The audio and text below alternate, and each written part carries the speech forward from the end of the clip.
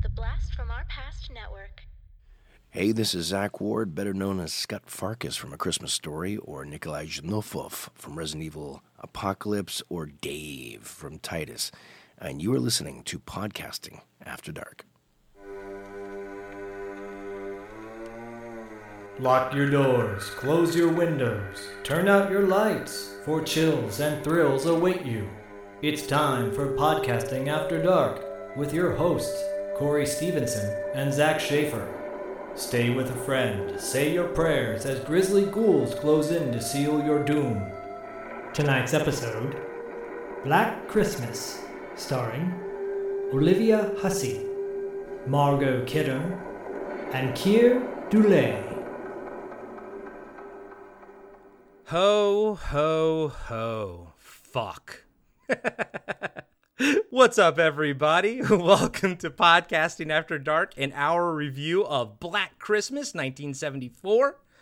I am one half of the PAD team, Corey, a.k.a. Sleazy C. Joined with me, as always, my brother from another mother, my partner in crime, Zach, the total snackage, Schaefer. What's up, my man? Where's Billy? Where's Billy? I'm gonna get you. I'm gonna destroy you. Oh, hey, what's up, dude? What's happening? Merry Christmas, Happy Holidays, Happy Festivus. Festivus for the rest of us. I don't even know what the hell that was. Do it, Billy. Good one. Dude, I was workshopping my Agnes and Billy voice and everything, and then I was like, you know what? I'm going to go with the ho, ho, ho, fuck, because I love that line so much.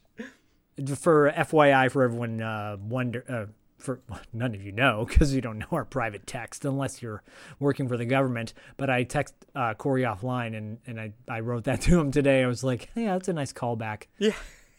And then I made something really dark, and I'm like, yeah, that was funny though, but I won't share it with anybody online. People are gonna be like, what did you say? No, it's for our ears only. Our ears only. I guess you can't hear text.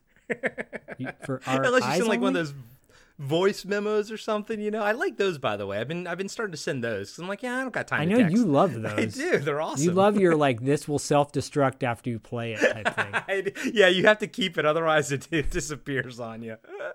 Oh man, way to go! Oh my God. Anyways, all right, guys and gals. Like I said, we are tackling the original Bob Clark's Black Christmas. oh, I wanted to watch the remake. Which one, Zach? Which remake? The remake? Both.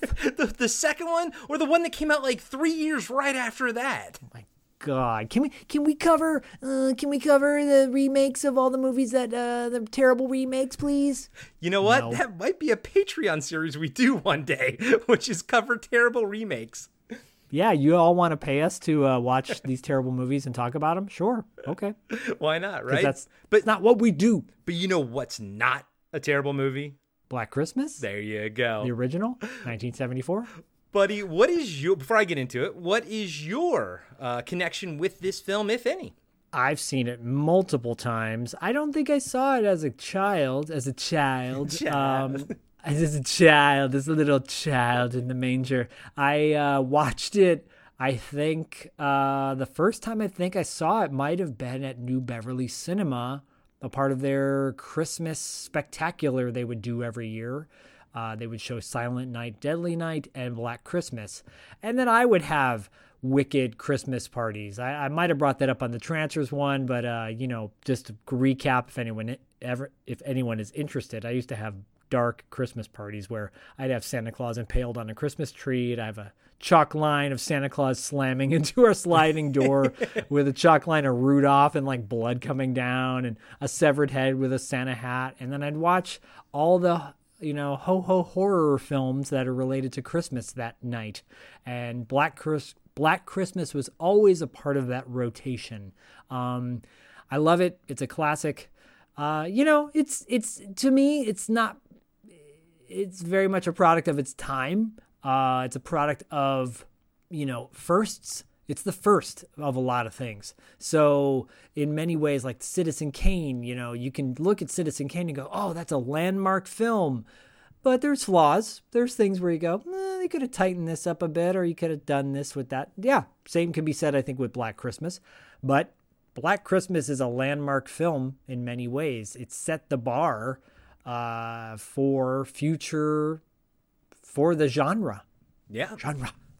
Yeah, man. I kind of have a sort of similar experience with it as you do. Actually, I should say my experience with it is almost exactly the same as Halloween 3. I watched it maybe once with Luke as a kid, didn't really appreciate it, didn't really connect with me, rediscovered it probably around the same time as Halloween 3, which was in my mid-30s or something, probably when you and I were hanging out and everything, like, for the first time.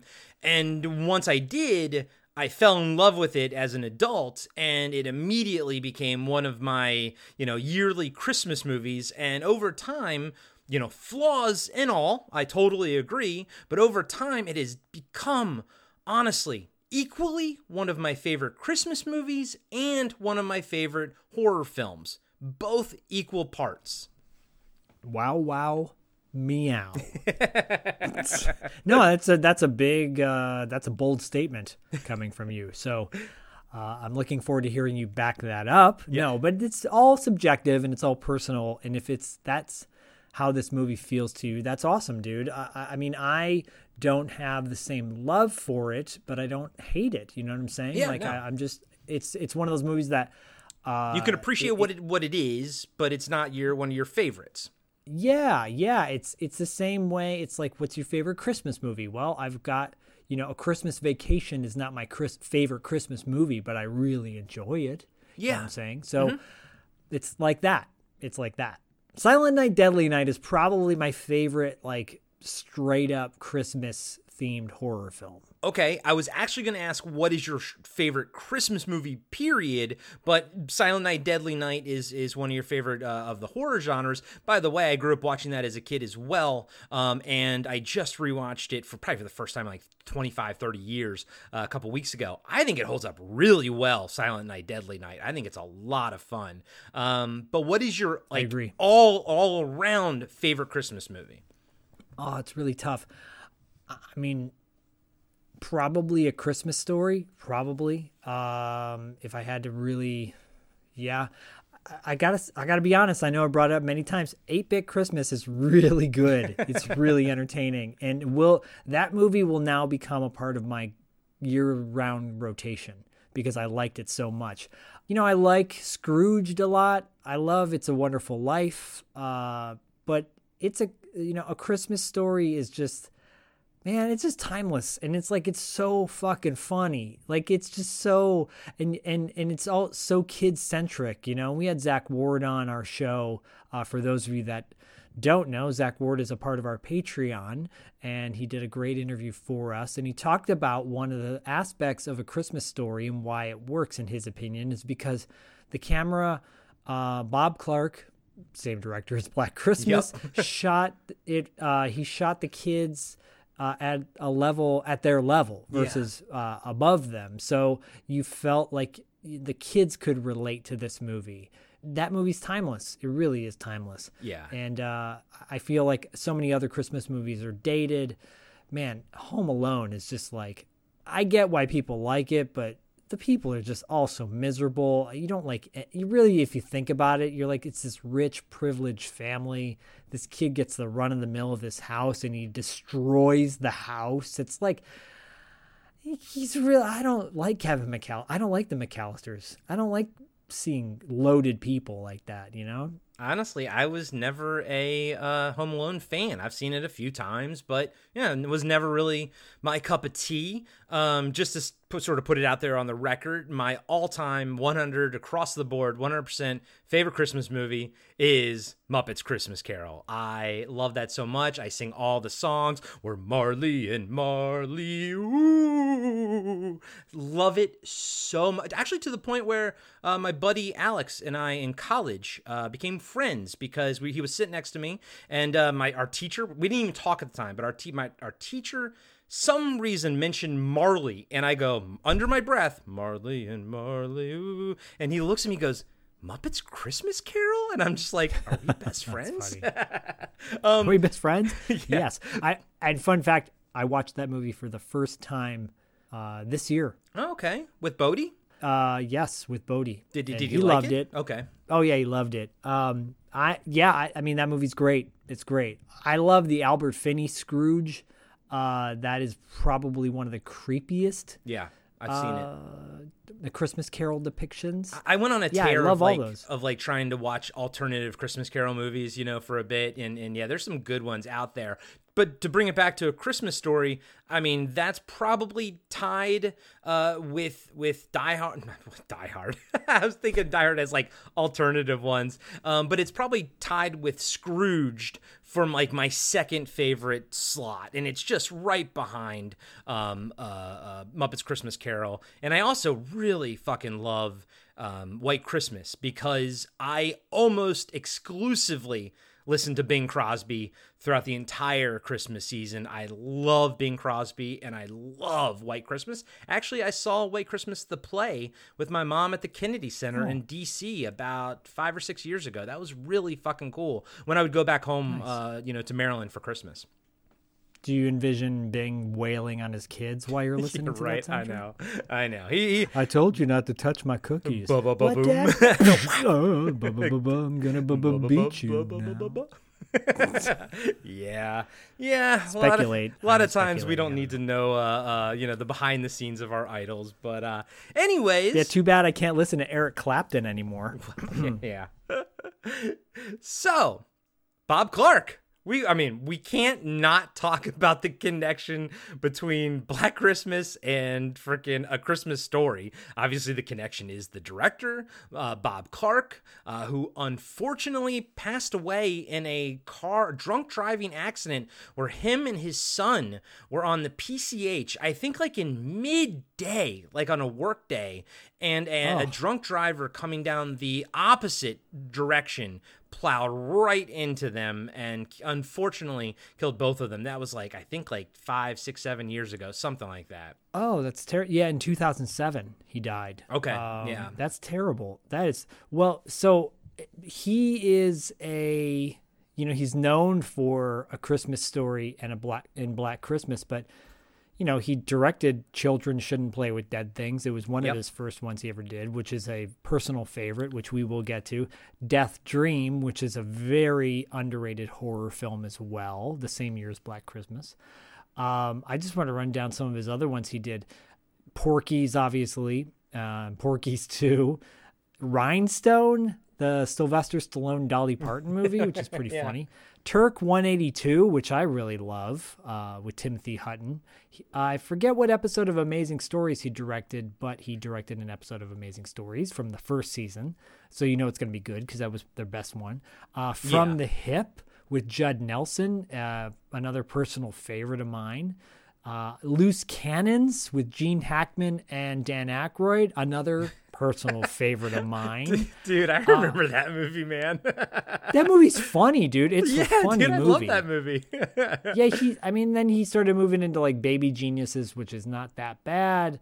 And some other schlocky stuff. But yeah, Bob Clark is a legend. He's a legend. It's such a shame that he's gone because he was a unbelievably talented director. I think what I love about both Black Christmas and A Christmas Story is, I'm sure obviously it's the cinematographer, but we all know the director has say in everything. I love the look of both films. I love the soft focus and how, for example, in Black Christmas, on the front door, there's that wreath of red, with red lights and everything. And I just love how explosive the red light is and everything because the focus is so soft, and just the look of those old 70s bulbs and the 70s Christmas tree. And I feel you see it both in Christmas Story and Black Christmas, the Christmas tree that's just covered in tinsel and is clearly a fire hazard waiting to happen. But I love the look of both films, and I think that's why Black Christmas also holds a near and dear to my heart as a Christmas movie as well, because it feels warm and cozy even though it's this horrible tale. And I think he does a great job of kind of bringing that over into A Christmas Story, taking out the horror but just keeping all the shit that worked Christmas wise in Black Christmas and bringing it to A Christmas Story. Yeah. I think you just reminded me that I think Anchor Bay might have put out a clamshell of Black Christmas, and I bought that on VHS back in the day. I miss those Anchor Bay clamshell VHS cases. I had a bunch of them. Yeah, and I just, it brings back memories of like of dating girls, and of course you want to show the person you're dating like a scary movie to see their reaction, because you want them to be like, oh my god, hold me. and that's there was quite a few times where I'm like, hey, want to watch Black Christmas? Or there were a few times when I'm like, so excited that I was dating a girl, and Christmas is going to be great, and I can show her Black Christmas, and then we broke up right before Christmas. And then you watch I had to watch it by myself. On the couch, eating popcorn, crying. Yeah, popcorn crying. Salted by your own tears. Yes. Oh, this is really salty popcorn. It's because it's coming out of my eye holes. Eating like Haagen-Dazs and shit. Remember Haagen-Dazs? Yeah, of course. I grew up in the 80s. Of course I remember Haagen-Dazs. Haagen-Dazs used to have vanilla and peanut butter. Ooh. It was vanilla and peanut butter. Oof. Oh, it's so good. Oh, I love vanilla And then you and put- peanut butter. And then you put vanilla syrup on top. Ooh. So good. Hot syrup. Okay, never mind. Yeah, but anyways, I would watch that. I did watch it quite a bit, I think, before New Beverly with that clamshell by myself. Nice. Well, and it's actually interesting. I just did a quick look really fast, and yes, the cinematographer Reginald H. Morris unfortunately passed away in 2004. He was the director of cinematography on both Black Christmas and A Christmas Story. Makes sense. And Porky's as well, so. And pork. Oh, yeah, okay. And too bad Tinsel's like totally terrible for kitty cats, too. I know, because they eat it, and then it comes out of their butthole. Yeah, and like rips a hole in their beehole. So Yeah. there you go. Cats. Cats, man. Meow. Meow. Olivia Hussey, dude. Olivia Hussey, who is... I mean, I think at the time, my understanding is when she made this movie, she was already like skyrocketed to fame because of her portrayal of Juliet in 1968's Romeo and Juliet. Yeah, when she was a teenager. Yeah. So she was in her early 20s when this came out, and she's beautiful and talented. She's talented and she's beautiful. She can do it all. Yeah, man. I mean, like, talk about a great scream queen. This movie again sets the bar for. I don't remember seeing things prior to this kind of that are now cliche, right? In that things have been used over and over and over again. But she stands out. She's fantastic. She's one heck of an actor. She is. She is. She actually hasn't been in a lot of other stuff that I've really seen. She's done some voice work as like Talia al Ghul on the Superman cartoon and whatnot. She's done a lot of like Star Wars stuff. But yeah, movie wise, Ice Cream Man. Oh, Ice Cream Man. Yeah, it's funny because you think of her as this kind of classic actress because of Romeo and Juliet. But she's done some genre schlocky stuff and B-movie type stuff. Yeah. But nothing too, nothing that stands out anyways. A lot of early 70s stuff, and not that there's anything wrong with it. Oh yeah, she was in It also. Oh yeah. The television version. And Psycho 4, which is actually not that bad.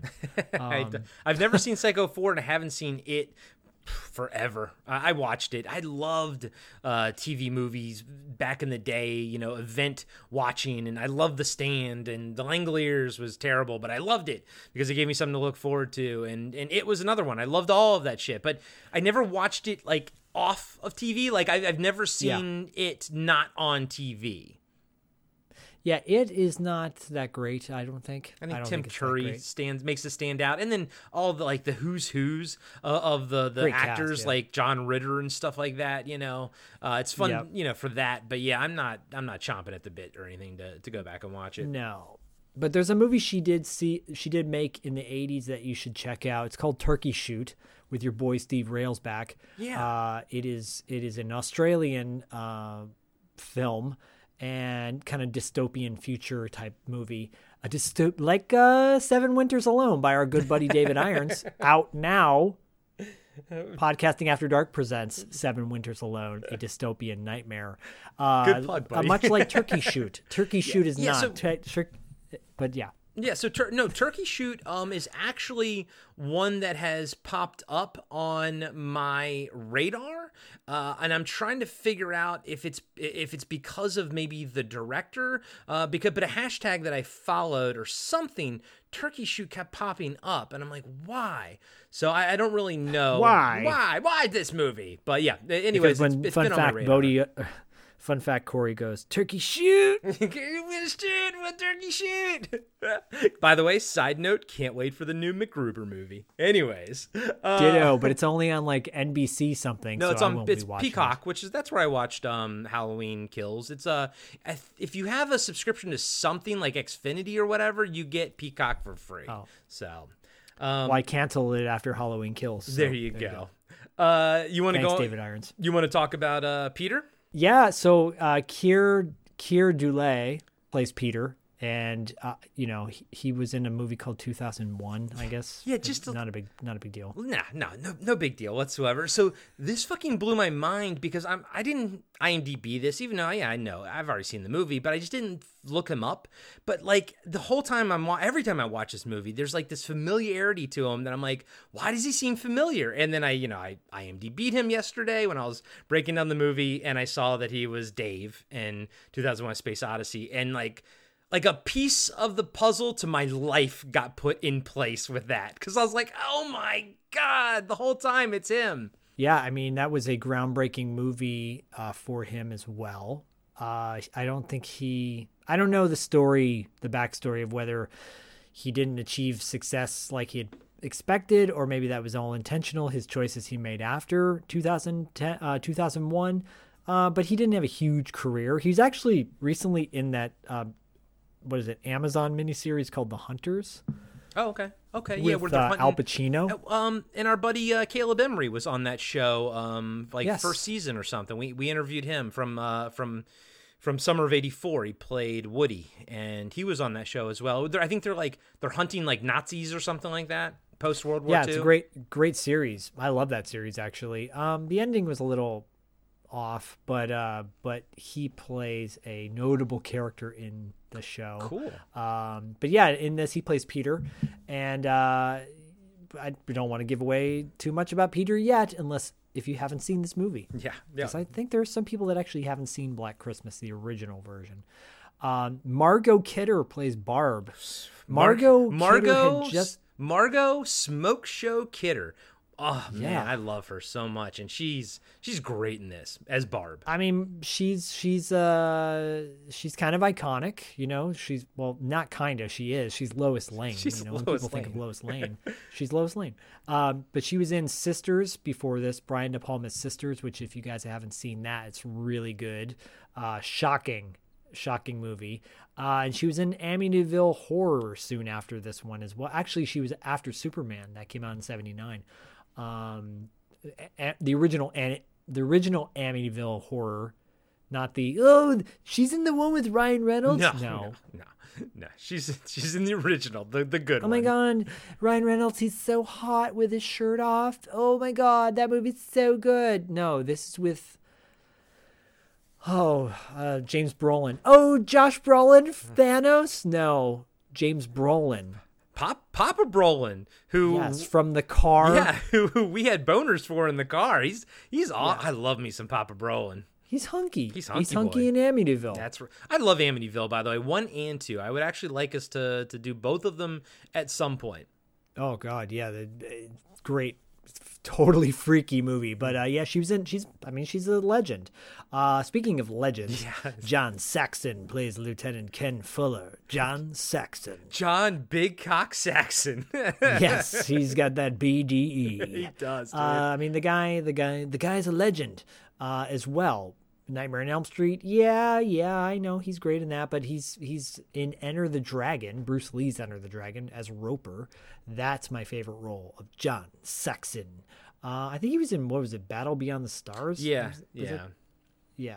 I'd say honestly, this is probably one of my favorite Saxon performances. I think that there is a a warmth and a little bit of humor to it that in some of the other movies, it doesn't really call for, I guess, that I do enjoy in this film. I felt like his performance is very earnest here. Yeah, he's fantastic. I think he's fantastic. Yeah. Marion Waldman plays Mrs. Mac. No, she. Every time I saw her on screen, I'm like, if this was a American produced movie, because Black Christmas was made in Canada, yeah, it's Canadian. Mostly Canadian. It would have been Shelley Winters probably playing this role. Yeah. She's been in a ton of stuff. And she's a hoot in this movie. School. Yeah, she's great. She's great. She was in a movie called Deranged. If you've never seen Deranged, it is the closest depiction of who Ed Gein is. And if you don't know who Ed Gein is, he was the inspiration for Leatherface in a Texas Chainsaw Massacre. Deranged has, in my opinion, one of the most terrifying scenes ever in a movie when the killer, he doesn't call himself Ed Gein. His name is Ezra Cobb. He basically plays Ed Gein in Deranged. There's a scene in the movie when he's kidnapped a girl and she's like starting to get out of his lair, and she's in a room. I think this is the scene, and she's looking around and she sees like what looks like a mannequin or a dead person sitting in a chair. It's not moving. And then suddenly it stands up and it comes towards her, and you're like, oh shit, it's so terrifying, dude. And it's him with a skin mask on his face, and it's so freaky. Oy vey. Anyways. Is this it? Yeah. Corey's showing me the picture.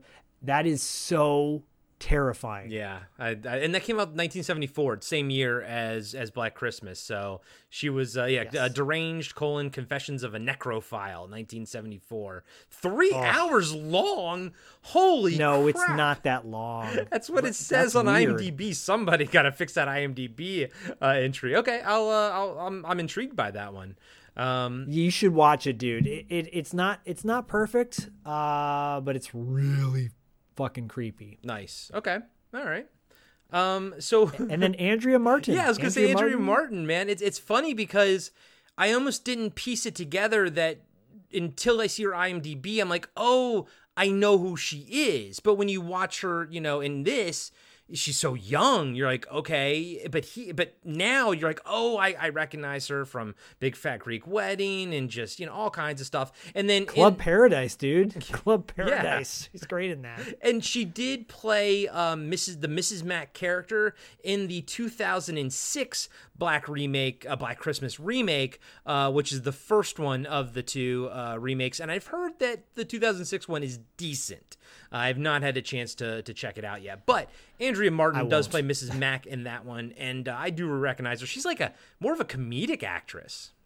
Oh, SCTV. Yeah, I mean, she's like a part of that troupe. Rick Moranis, John Candy, Eugene Levy, John Candy, et cetera, et cetera. That whole group growing up, watching the Canadian version of Saturday Night Live, Martin Short. She's been in a ton of things. She's really funny. If you've never seen Club Paradise, she's really funny in that. She was in Hedwig and the Angry Inch, which is a great musical. Actually, it's probably one of my favorite musicals. She was in Inner Space, also a very small role in Inner Space. And she's so funny in that. Who was she in Inner Space? Because last time I saw it was at your house, probably about 5, 6, 7 years ago. Yeah, when Martin Short is waiting to see his doctor, and because he's heard Dennis Quaid's character Tuck Pendleton, and in his head, and so he's at the doctor like trying to figure out why he's hearing voices in his head, it's her and another guy. Who's the guy on SCTV? Hold on. The guy who plays the vampire? Oh, Joe Flaherty. Yeah, Flaherty. Joe Flaherty and her are in the waiting room with him, and he's like going back and forth, and that's when Martin Short stands up and goes, "I'm possessed." It's so funny. I love that scene so much. Anyways, yeah, small role, but nevertheless, she's funny in it.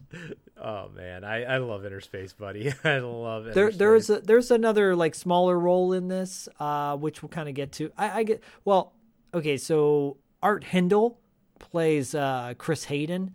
Art Hindle, the greatest unibrow in the biz.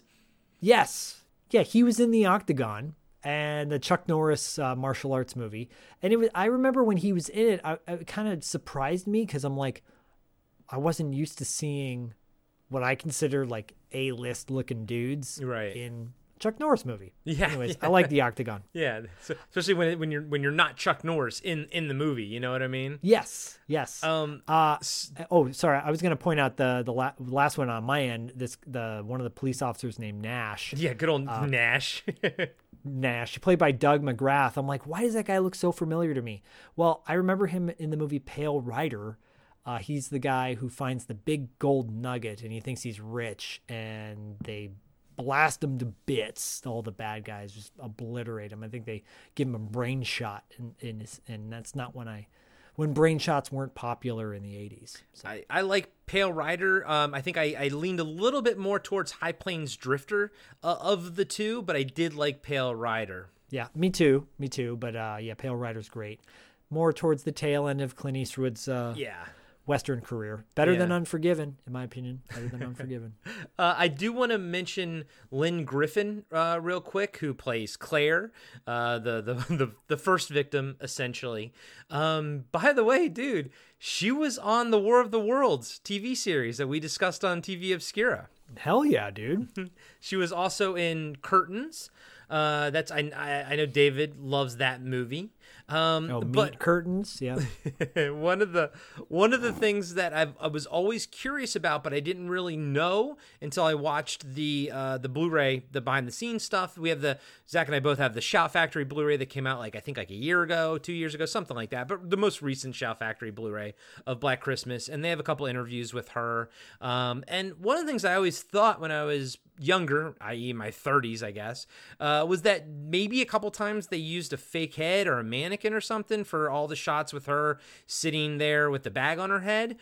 No, apparently during the auditioning process, part of that was to find out how long she could hold her breath for, and it turns out she was a swimmer, so she could actually hold her breath for a long time, and all of those shots were her just keeping her eyes open, looking in one place, and not breathing. Wow.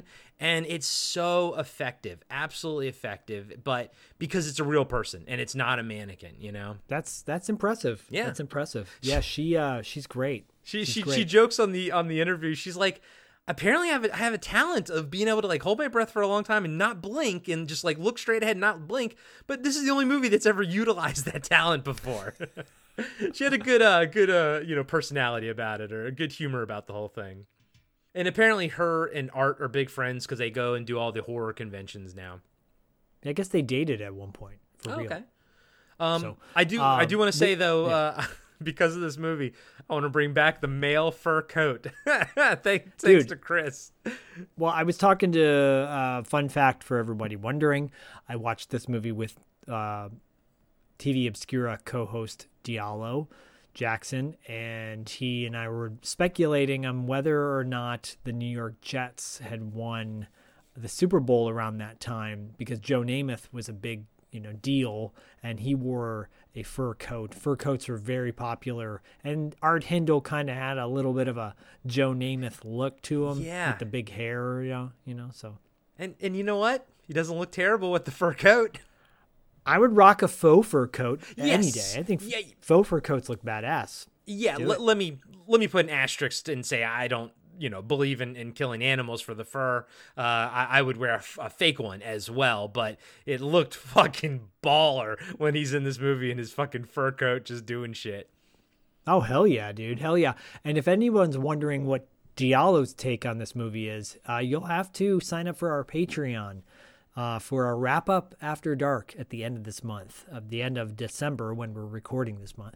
And he will be offering up his take on Black Christmas, in case you're curious, because he's got a good opinion about things, He's got good thoughts. He thinks good things. I love Diallo's opinion. And if you want to hear a free example of what a Wrap Up After Dark episode sounds like, our Halloween Kills episode that we released with David Irons was technically a Wrap Up After Dark episode that month, but we put it out for free because we were also trying to boost the signal of the book and all that kind of stuff. But it's an example of what one of those shows sounds like. It's more of a freeform discussion that Zach and I have every month, and we'd like to have people on there, and round out the discussion. So this month we're gonna have Diallo on there from TV Obscura, who you guys all know and love.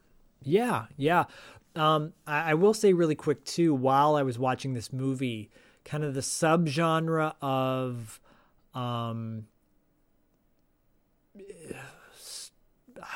well, I guess spoiler. If you've never seen this movie, don't listen to this part. Yeah. Just FYI. Subgenre of strangers in your house kind of thing, or creepers in your house, or so the call is coming from inside the house genre. Yeah, because the movie that came out after this was When a Stranger Calls. Came out after this. There was a movie called Silent Scream.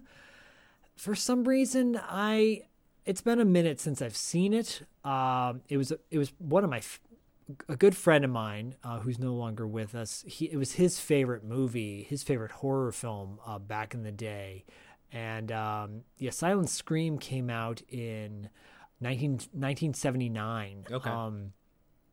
Definitely worth checking out. I was thinking of Crawl Space with Klaus Kinski. I was thinking of, what is it? There's a Gary Busey movie where he's like in the attic the whole time with Mimi Rogers. Yeah, I know which one you're talking. I can see the poster, the cover. Yeah, I know what you. Yeah. Yeah. Shit like that. Then I started thinking, I'm like, well, Scream. This is, this Scream totally was influenced by Black Christmas. And of course, all the sorority, slumber party murders and stuff like that, massacres, all that kind of stuff. And guys and gals, there are so many YouTube videos that you can go watch that explain why Black Christmas, is kind of considered the great-grandfather of the slasher genre and everything. It's not really what we do here. We're going to just walk through the movie instead. So I do implore you to go and maybe research that, because this movie, its effects, and it's like a tentacles out into the world. There's just so many things that it helped contribute to as far as horror genres go and everything. So it's a very, very monumental film in that regard, but Zach and I aren't really going to dive deep into that aspect of things. No, that's not what we do, but you're right. It's a landmark film for its innovativeness and ideas. And John Carpenter owes Bob Clark residuals. Yeah, that's the one thing that we can quickly talk about, is that Bob Clark was open about if he was ever going to do a sequel to this movie. He didn't want to, but someone basically asked him if he was going to. What would he do? He said, well, I would make it take place the following fall, and I would basically have the killer been committed without sort of anybody knowing, and then the killer escapes without anybody knowing, and he starts killing girls again, and I was going to name it Halloween. And bada bing, bada boom. We get Halloween a few years later. And another interesting little connection is that Lynn Griffin purchased the house that John Carpenter and Adrienne Barbeau owned, and she bought it. So she actually bought their house. Yeah. That's wild. I think probably in the early or mid 80s or something like that. Yeah. I forgot that they were married at one point or something. Yeah, that's wild. Well, because didn't he leave Deborah Hill for her? Or it doesn't matter. Guys and gals, that's all out there. You can look into that too. But that's wild stuff. Yeah. No, that's cool. Yeah, that's weird, wild stuff. All right. You want to get into Billy? Let's do it. Let's do it. Agnes.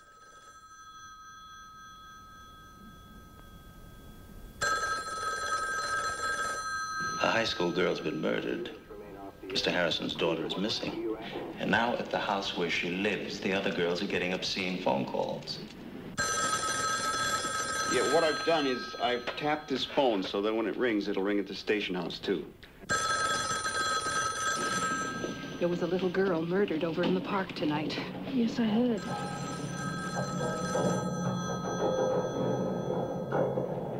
Your phone's ringing.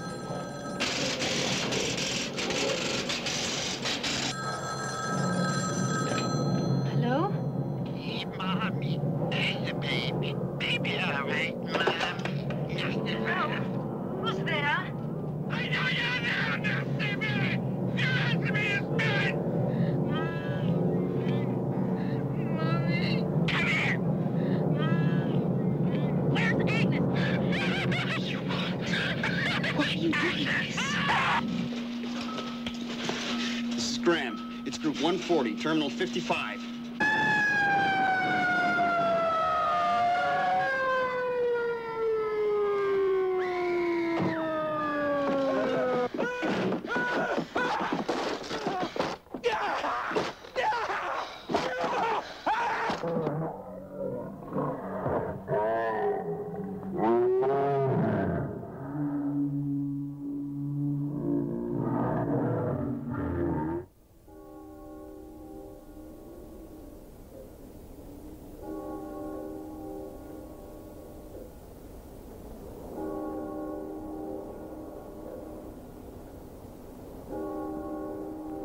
Remember those idyllic scenes out of your childhood? Crisp winter nights, star bright, sleigh bells, crackling Yule logs, candlelight glistening off of shimmering Christmas trees, chestnuts roasting over open fires, carolers beneath snow-covered window ledges. Remember those. Remember them well. After Black Christmas, they'll never be the same again. Black Christmas, starring Olivia Hussey, Keir Dullea, Margot Kidder, and starring John Saxon as Lieutenant Fuller. If this movie doesn't make your skin crawl, it's on too tight. The movie opens with film funding in association with Vision 4 presents on a black background. And then it fades into a shot of the sorority house at night with the title Black Christmas over the image. While we're here, I do want to quickly mention two things. One, as much of a character as the other characters are, the house is a character as well. You can still find the house in Toronto. It still stands. But one thing that I love about this movie is that it was all filmed on location in the house. So that's not a set. And I feel like you can feel that. You know what I mean? Big time. It's weird. I hate indoors that are sets, but I love exteriors that are sets, like a la Hammer films and stuff like that. But I like interiors to actually be locations because I feel like you can just tell. All right, I'll take it. Here's what it boils down to. When you can tell that the house that they're filming in is a set, it feels like a sitcom to me. Yeah, agreed. Another thing I want to mention real quick, the ugly, filming in association with like title card at the beginning. George Lucas didn't want any of this crap that is absolutely sort of mandatory in American films at the beginning of Star Wars, and that's why Star Wars and any of the other films are not in the Directors Guild, and he's not in the Directors Guild because he refused to put the title cards and titles over the beginning of the film, and he wanted it to start the way it did. So, that's all. Interesting. Yeah. So, Silent Night is playing as the cast names sort of fade in over the image of the house. We see a woman walk up to the front door and go inside. This is why I noted I love the 70s Christmas lights, how big they are, Yeah, so good. So good. We hear other people inside the house, and Jingle Bells is playing on the radio. Cut to a POV shot of someone breathing heavy and walking up to the front door. They look at the people inside. Inside the house, Barb, played by Margot Kidder, comes down the stairs to join the party. She asks who left the front door open and closes it. So the front door has two doors, basically, and the inside door kind of sticks and sort of pops open occasionally. It's used later, but, it's not something you really need to worry about. It's not used as effectively as I thought it would, though. Or as effectively as I think it would have been used in a later film, like from the 80s or something. You know what I mean? Like they would have really honed in on it. Yeah. Back outside, we see through the soon-to-be killer's eyes. Anytime there's a POV shot, it's going to be the killer. You can refer to him as the killer. You can refer to him as Billy. A lot of times people refer to him as Billy. So you see through his eyes. Billy. Tell me what happened in Lowell. Yeah. I know. After session 9, it's hard to hear Billy without, She got what was coming to us, sir. Yeah. So the killer's looking around the house and eventually finds a terrace and climbs into the attic. So, guys and gals, this house is essentially, it's a mansion. It's pretty damn big. But this shot of the killer climbing this terrace is the cameraman. He built a specific camera harness to put on him to do stuff like this and to maneuver within the house because cameras are so big and everything. And he needed more maneuverability to get shots. But when I found out that this was actually the camera guy climbing the terrace with that fucking, with giant-ass Panavision camera on his shoulder, that's impressive. It is impressive. Like, again, groundbreaking. Tip of the hat. Who knew that POV shots would be used later on for stuff you shouldn't show little kids? Everything we cover on this podcast. Pretty much. Movies that star Manuel Ferreira. Inside the party, Barb is talking to Phil, Adrian Martin, and her boyfriend, who has the best afro in the biz. He's like, he puts Gabe Kaplan's afro on Welcome Back Kotter to shame. Oh, dude, he's total Welcome Back Kotter afro, bro. Yeah. Phil and her boyfriend with the sweet afro are getting someplace set up. I didn't quite know what it was, but later on you find out it's called the common room, but it's not a common room in this building. It's in a different building on campus, but they're setting it up for like this, like an underprivileged kid sort of Christmas thing. Her boyfriend's going to play Santa Claus. And I love his attitude. He's like, what time are those little bastards going to arrive? And he's the one, by the way, when I said at the beginning of the movie, if you haven't seen it, that I say, ho, ho, ho, fuck. That's his line later when I'll get to it. But that's from him, essentially. The most inappropriate Santa ever. Yeah, he makes Bad Santa look kind. Right? This was probably the inception for Bad Santa. I would not be surprised. Yeah. Because the 70s were like, it was still saccharine and sweet and like, how dare you besmirch Santa Claus? Oh, Santa. Oh, Santa. Somebody did a meme the other day. I thought that was really funny. A Christmas one where it was like, you saw mommy kissing Santa Claus? The guy that ran over grandma's with his reindeer? That's actually is pretty funny. That's good. Yeah, it is. Just then the phone rings. Jess, played by Olivia Hussey, answers it. It's for Barb. Hussey. It's long distance. Barb says she'll take it in the other room. Cut to a POV of the killer entering the attic through the window. We see heavy breathing. Oh yeah, always heavy breathing. We see a rocking chair right by the window and a bunch of like boxes and clutter and stuff like that. The killer walks around his new digs. And yeah, as Zach says, anytime we see from the killer's point of view, there's always some kind of like heavy breathing or something. He is truly like a maniac in this, right? Like he's just totally off his rocker. Yeah, if we're to believe it is who it is, the person is under an extreme amount of pressure and snaps and just becomes all his demons unfold. Oh. Do you think that is who it is? I think that was the intention, and I think it was I think the ending's a little botched. Okay. I think a little bit. Okay. I don't know, maybe. Downstairs, Barb is on the phone with her mom. She's yelling into the phone that she can't hear her. She asks the operator for help. What a different world, right? We hear someone. Oh my God, this brings back memories, like when they're dealing with the phone lines and everything. And like, man, there used to be a time when we did that shit. I know. There was like a guy, a person who was in charge of knowing what phone line went to where, and oh my God, it's amazing. It's a whole different world. I mean, this movie's worth watching now just as a time capsule of the early 70s. Yes. The internet was a series of tubes. Tubes, man. We hear someone say that the party's over and it's time for the men to leave. As the camera pans through the house and up to the attic ceiling door, we see it open. We see from the killer's POV while he climbs down the ladder.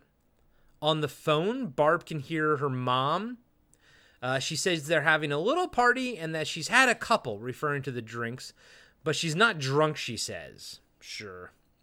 It's Margot Kidder, Fun after all. fact, apparently Margot Kidder was drinking real alcohol on set. You know, I was the instruction of the director. Okay. Yeah, I mean, it looked like actual like whiskey or something that she was drinking. Yeah, I didn't know if that was like apple juice or whatever, but yeah. Oh, poor Margot Kidder. Yeah, she had an addiction problem, unfortunately. This probably didn't help it if she was drinking while doing her lines here. Nope, sure not. Not? What the fuck? Sure not. Nope. Nope. Sure not. Show enough. Show enough. At this point, the killer has made his way to the top of the stairs and is looking at Barb while she's on the phone.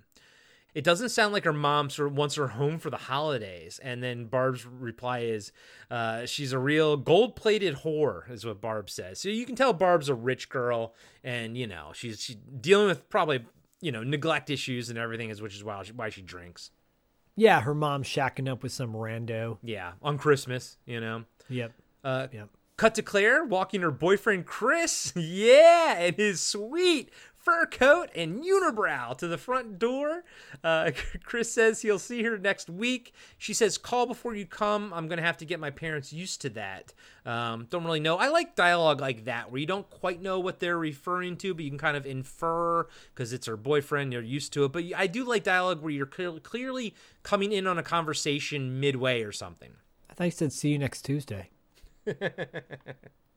Oh, no. You didn't? Get your mind out of the gutter, Billy. Is that?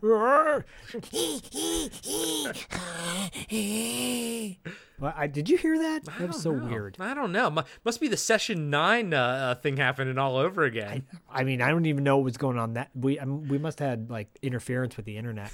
With the tubes, with the series of tubes. Yeah. That's weird. Okay, sorry. On the phone, Barb says she'll just go skiing with her friends. See you around. She hangs up the phone and looks upset. She walks back into the party, which is all girls now, and asks if anyone wants to go skiing.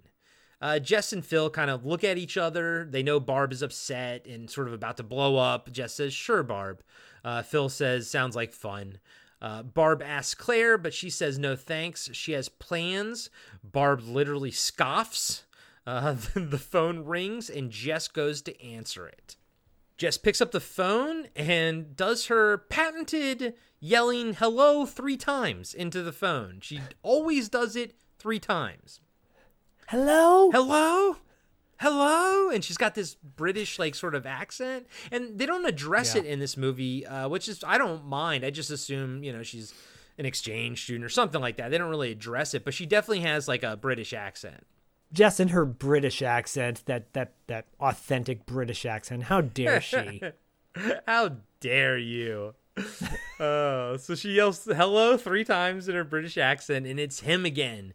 The moaner is what she says, and everyone goes by the phone to listen. Now, my biggest thing with this movie is the one of the biggest conceits of this film is that the women are being terrorized by a caller, right? And it's happened prior to this, which is what throws off the later. So I just want to talk about it now. So later, the conceit is that the killer Billy, which I don't think is Peter, but the killer Billy is the one that is making the phone calls and acting this way. But here, he's not in the house yet. So was he making the phone calls prior to coming to the house and he knew where he was going? Or do you see what I'm saying? Or is that like a writing sort of hole in the plot sort of thing? Yeah, I think it's a little hole in the plot.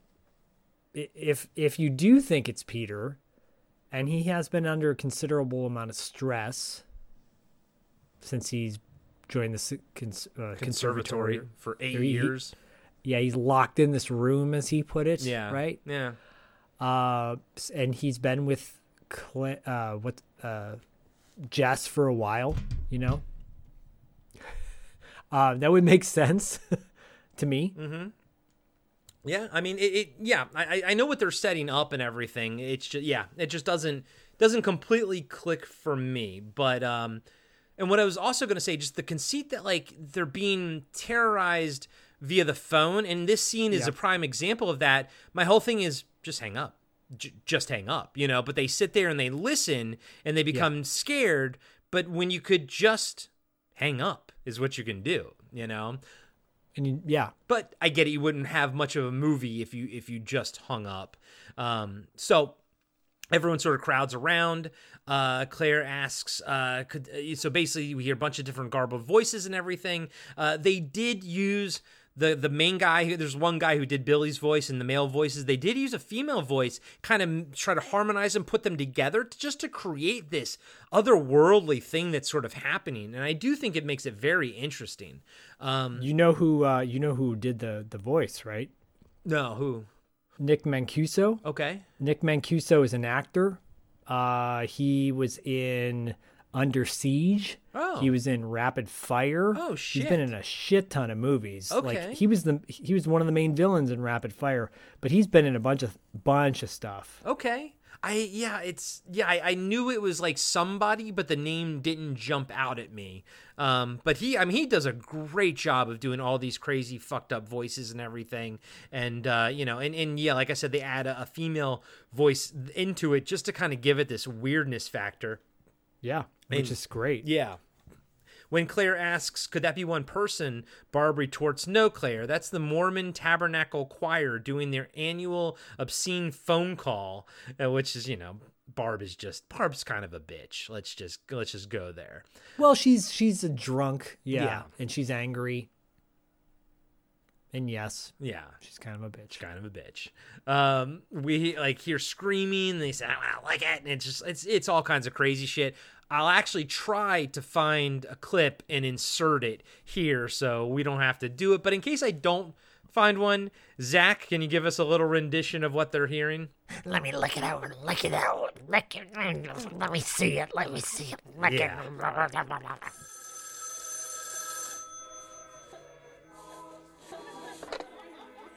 Hello? Hello? Hello? Hey, quiet! It's him again! The Mona!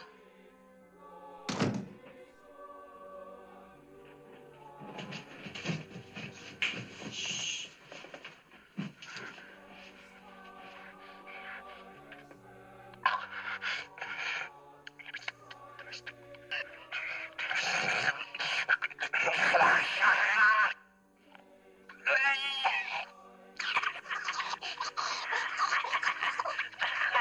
He's expanded his act. Could that be one person? No, Claire, that's the Mormon Tabernacle Choir doing their annual obscene phone call.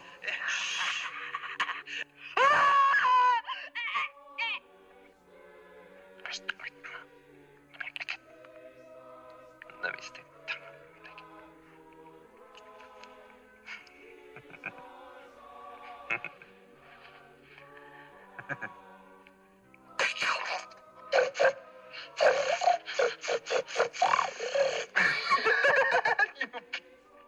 And he's like snorting like a pig, and I mean it's fucking wild. And so famously on set when all the actors were there, the stuff that they were doing there, like dialogue wise, that was coming out of the phone was much tamer than what was in the end of the film, like which was what they added to the film. And so a lot of the actresses, when they went to see the movie with their moms and everything, it was pretty shocking to hear what was actually being said on the phone. I love when people are like, this is the same guy that directed A Christmas Story? Like, yeah. He's a director, not a child film director, a director. Yeah, he can do all kinds of different things. People can do that. Barb eventually takes the phone out of Jess's hands and says, listen, you pervert, why don't you go over to Lambert Kai? They could use a little of this. Then she says, why don't you find a wall socket and stick your tongue in it? That'll give you a charge. He says, I'll stick my tongue in you. She says, you fucking creep. And then this is crazy because then he calmly says, I'm going to kill you, and hangs up the phone. That freaks me out because there's also like, you can see the wave go over her face. Like she's startled by it too. Yeah, that I love that moment. It's like, oh nope, this is not silly. Nope, shit's real. Barb slams the phone down and Phil says, "Super tongue strikes again." Claire says to Barb, "I don't think you should provoke someone like that." Barb says, "This guy's minor league. In the city, I get 2 of these a day." Claire says, "But that town girl got raped a couple weeks ago." To which Barb replies, "Darling, you can't rape a townie." Ooh, sick burn. Claire says Barb is just too much and goes upstairs to pack her stuff. Barb gives her, so there's in the movie there's 2 of these, but Barb gives her this old school way of flicking somebody off where you put your thumb, you flick your thumb out from your 2 front teeth. You know what I'm talking about, right, Zach? Yeah. She's like, oh, it's so weird. And then later with the cab driver and Mrs. Mack when she dies, and he does like that weird, I don't even know. It's like you rub your hand across your face or something with your thumb. It's like old school middle finger maneuvers, but we as a society, we basically in 2021, we've gotten rid of all of those and we all just agreed that the middle finger will just work for everything. Yeah, we streamlined it. We did. But like you've seen that before that Barb does with the flick of the thumb across your front teeth, right? Yeah, I've never done it. I've never had it done to me, fortunately. So we should bring it back, bro. Yeah, we'll just start doing it to each other. There you go. Love you. One of these days our teeth are going to get knocked out. Then we get sick because we didn't wash our hands before we put them in our mouth. Exactly. Jess kind of runs after Claire to tell her Barb didn't mean anything by it, but Claire says it's fine. She has to finish packing anyway. Jess looks at Barb angrily and says, "Hasn't she had enough trouble fitting in here without you getting at her all the time?" Barb says, "Come on, I know a professional virgin when I see one." Just then, there's a knock at the front door and a woman yelling, "Hey, can I get a hand here?" And it's Mrs. Mack, the house mother. Mrs. Mack, all dressed in black. No, sorry. Mrs. Mack and the heart attack? Kind of lady, make a man lose his mind. Oh, Jack Mack and the heart attack. Go listen to our Tough Turf review episode, which was like our 4th, episode we ever did. But he's been our life ever since then, basically.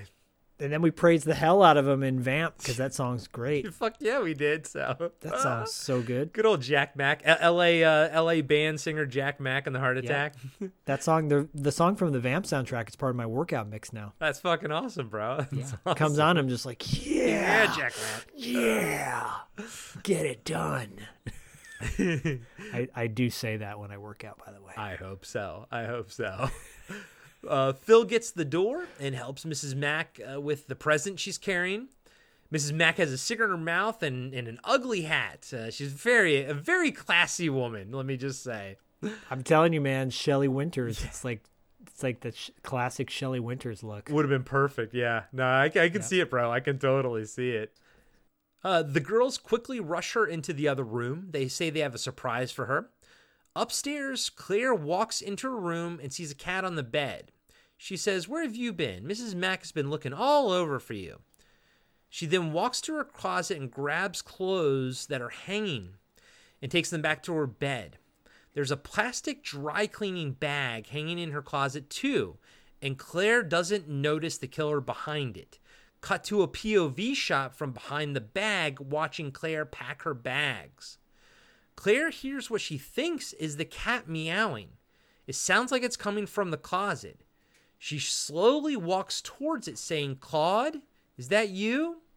As she gets closer to the closet, she says, "Who is that?" Which I think is a little freaky too.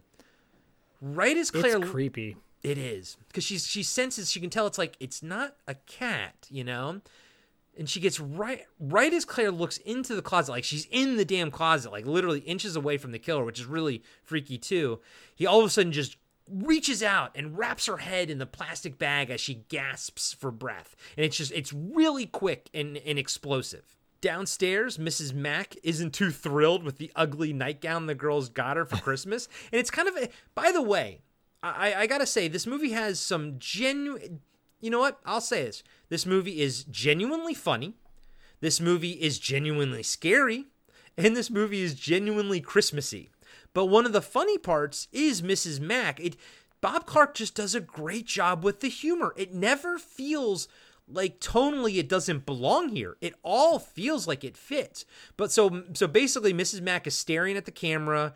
All the girls are behind her, and she has this like look of like, oh my God, this is horrible. And then you can see the smile, the fake smile come on her face as she turns around. And it's humor like that I'm like, this movie's pretty fucking funny with that kind of shit. Yeah, he's good. I mean, we will get to Children Shouldn't Play with Dead Things eventually. And that one's near and dear to your heart. Yeah, he plays with those same, kind of, what do you call them? Tonal shifts or like sort of walking the line devices. On tone? Devices. Okay, okay. Humor devices. Similar style. Yeah. It's great. Yeah. They insist she puts it on, which she begrudgingly does. Upstairs, we see the shadow of the killer carrying Claire's body out of the room and into the attic. We can hear Mrs. Mack tell the girls that the party's over and it's time to clean up. After the girls have all cleaned up and Mrs. Mack goes into the library and takes out an encyclopedia, the letter B for booze, by the way. And inside the book is a cutout that fits a bottle of sherry. And I love that kind of shit, man. She's an alcoholic. She's an old school alcoholic who hides alcohol all around her house, which is infinitely amusing to me. But she cut out in B for fucking booze, the B encyclopedia, a place to put her sherry. She takes a swig from it and then quickly puts it back as Jess sort of walks into the room. Mrs. Mack says, "Jess, you girls are just too good to me." Then the phone rings. Jess looks at it. Then Phil walks in and answers the phone. It's Peter, and he asks to talk to Jess. Peter asks about the party, and Jess says she wishes he could have come. He said he's been practicing for 4 days straight and was wiped out. Jess says she needs to talk to him. He says, "What's the matter?" She says, "Nothing. I just want to talk to you face to face." Peter says he hasn't been to bed in 3 nights, and he's not in the mood for games. She says they'll just talk about it tomorrow. He says, "Okay." She says she'll be by around 2. He apologizes for being short with her. Peter then says he loves her, to which she replies, "I know," like Han Solo. Again, this is the beginning of me saying she's not interested in this dude. Oh yeah, no. From when the movie starts, I guarantee you Jess is planning on breaking up with Peter. I think you and I were on the same page, and I guarantee I probably cut it earlier, but the whole Claire, we just kind of had miscommunication with Claire and Jess. Yeah. But in that moment, that's when, to me, I was like, oh, Peter's ultimately the killer because he's driving himself slowly mad. And he's pining over a girl who's not interested in him in the least bit. And he's also a high-strung artist, so... Yeah, and all those things are a perfect Molotov cocktail of violence. Oh, yeah. That was the Kool-Aid Man bursting through the door. On fire. On fire. Oh, yeah. Oh, fuck. I'm liquid. How can I be on fire? That's our Arnold. We turned it into Arnold. Upstairs. The turkey shoot. Turkey shoot. Upstairs, Mrs. Mack is brushing her teeth in the bathroom. Instead of spitting out the toothpaste with water, she fishes a bottle of sherry out of the back of the toilet and uses that to rinse with, then to drink. How'd you know it was sherry, by the way? Well, it was the same bottle as the one in the book, and there's a close-up shot in the book. It says straight sherry on it. So it's the same bottle. Yeah, gotcha. and it's the same type of bottle. So I just assume moving forward that was her brand and that she probably just drank sherry. I don't even know what sherry tastes like, to be honest with you. I assume it's like a whiskey-esque maybe because it's a dark liquid, it looks like. Yeah, I don't think I've ever drank it. Yeah. Did you ever do that whole stupid shit in high school with the bottle of Scope and you put alcohol in it? No, dude, I was such a square, man. Me too. I didn't fucking drink literally until I was 21. Like, yeah, yeah, me too. Me too. I remember seeing people. I'm like, you're stupid. Yeah, dude. I mean, like, and I didn't smoke weed until I was like, in my 30s, and I was just like, and then look what it did to you. Look at me now, baby.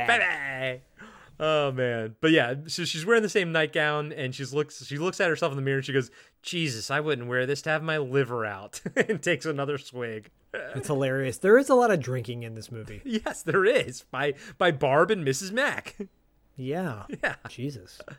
Jess walks upstairs and knocks on Claire's door, but gets no reply and leaves.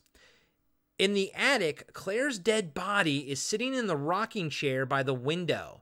The bag is still over her head and her face is locked in a surprised expression. The killer is rocking her body back and forth and singing a lullaby about baby Agnes. So one of the things that I find so incredibly creepy about this film, and you said earlier, like, you know, you don't love it as much as I do, and, you know, obviously what we like is subjective, but for me, it's every shot of Claire with the bag on her head fucking gives me just the heebie-jeebies every single time, and I think also naturally it's because that actress has those like sort of sad eyes that kind of slope a little bit. It's always looks so sad and disturbing to me. And also coupled with the fact that because she can hold her breath for a long time, like they get a lot of long take shots with this. Yeah, these scenes are creepy as hell and very effective. Yeah. And obviously there because her body is on the cover of the original poster art, you know, with a bag over her face. Yeah.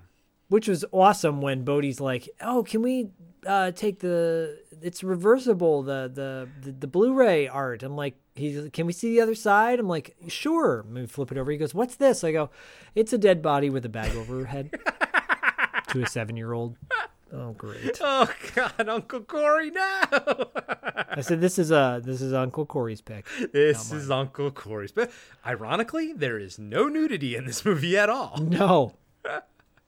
But could have been. And that actually is one of the things that this movie does differently from the movies that come after it, is that there's no, like, shower scenes. It doesn't really objectify the women that much in this film. Yeah, because they could have. Easily, especially with Margot, right? Or with Margot, you know, Margot Kidder, Barb. Yeah. I'm not saying they should, but and I have a look of bewilderment on my face right now because it's not because I'm thinking about that. I'm just thinking, it's kind of surprised. Yeah. Well, all right. Has Margot Kidder ever done nudity? I know she had like a sort of a sexy scene in Amityville. Where was she possessed or was he possessed? But she was like had that nightgown that was kind of open in Amityville. But I don't recall Margot Kidder ever really doing I think full she nudity. Did. I think she did. Okay. I think she did in the Brian De Palma movie Sisters. Okay. But okay. That's not the kind of podcast we do. We don't analyze nude scenes. We're not perverts. Yeah, we do. It actually is what we do here. Corey's a pervert. I'm not a pervert. Hi, I'm Corey Stevenson. Pervert. Isolate that. Thanks, Zach. Oh, God. I'm going to. Hi, I'm Zach Schaefer. Not a pervert. Not a pervert. Wait, no, I got to do your voice. Hi, I'm Zach Schaefer. Not a pervert. Cut, print, post. There you go. Hey, everybody. Corey here. I just wanted to let you know that we'll be right back after these short messages. Imagine being one of the last people on Earth, being trapped alone with something not human, something always watching, something always waiting. What would you do? Where would you run? Where would you hide if you were haunted for 7 winters alone? Podcasting After Dark presents 7 Winters Alone, a dystopian haunted house story by David Irons. Available now in paperback and ebook. And now, back to the show. Fade to the next day, and an old man is waiting outside the college. It's Mr. Harrison, Claire's dad. He keeps checking his watch. By the way, sorry, I don't mean to cut you off. Fine. I did because I do. He looks like he is the. You remember in Silver Bullet, the bald guy who loses his son? Yeah. He looks like that guy. Okay. Yeah, I want to say he looks like a goober, but he's not like he's not an annoying character. Kind of a good guy. Yeah, Mr. Harrison, I actually really like him, but he's definitely like an old dad though, you know, and he's definitely like prim and proper, but I really actually like him. Yeah. Too bad his daughter's dead at this point. Yeah. Yeah. All of a sudden, he gets hit in the face by a snowball, knocking that was hilarious. Knocks his glasses off. He's kind of on the ground looking for him. A college kid comes over and picks them up for him and says, "I'm sorry, I should have been keeping a better eye on them." And then Mr. Harrison, the only dick move he does in the entire movie, he goes, I think so. And then the kid sort of barks back at him. Yeah, well, I said I'm sorry. And then kind of storms off, which I thought was an accurate response. The kid was like, "What? Yeah. Fuck you," you know? So I'm sorry. Kid kind of storms off, but Mr. Harrison follows him and asks the guy. He kind of asks the guy for help. He says he was supposed to meet his daughter here at 1:00, but she's late. Her name is Claire Harrison. Do you know her?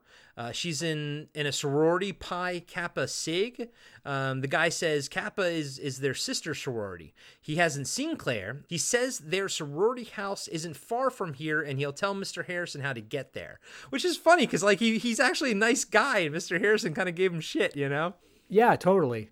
Cut to Phil's boyfriend dressed up as Santa saying, "Ho, ho, ho, shit," with this kid sitting on his lap. Barb says, "Santa, please," as she's drinking in front of kids at 2 p.m. Yeah. Phil's boyfriend says, "Look, she's supposed to be going away with me for the weekend." God damn it, as another kid kind of climbs up on his lap. Barb says, "Well, we decided that it would be fun to go skiing for a few days." He says, "Yeah, and I've been looking forward to this for 3 weeks. Bitch." Barb says to the kid on his lap, "Isn't Santa naughty?" And then he says, "Ho, ho, ho, fuck." He's great, buddy. He's only in it for these 2 scenes, but I fucking love him. No, he's great. He's great. Cut to Mr. Harrison talking to Mrs. Mack in Claire's room. This is another great example of humor. There's a poster of an old lady giving the middle finger with a quote that says, "Express yourself." I love that poster. I do too.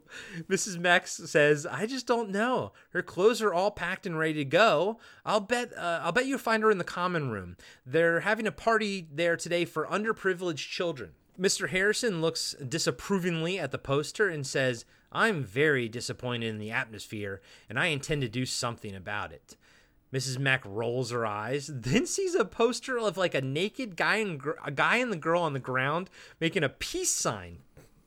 And in this scene, the dude is on top of the girl, and the girl's legs are spread out in the Y, and the dude is in the center, basically giving it to her missionary style. Yeah, and with the bare ass, and this starts an awesome gag that runs through this entire scene, where. So Mrs. Mack quickly puts her hand over the guy's ass in the picture, and she never removes it for the rest of the scene while she's talking to Mr. Harrison. Mr. Harrison picks up a picture and asks, "Who is it?" She says it's a friend of Claire's, a very nice young man named Chris Hayden. Mr. Harrison walks back over to Mrs. Mack, who's still covering the poster with her hand, and says, "I didn't send my daughter here to be drinking," and he kind of notices the poster and then picking up boys, because you can still tell her hand is covering the butt, but you can still tell it's 2 naked bodies, you know. But yeah, I love that Mr. Harrison doesn't say anything, but yet they both know. It's funny. Mrs. Mack says, "Oh, Claire's a good girl, Mr. Harrison. I wouldn't want you to get the wrong idea about that. I'm sure you'll find her at the fraternity house. As a matter of fact, I could show you the way. I have to go to the store near there. If you wouldn't mind giving me a lift."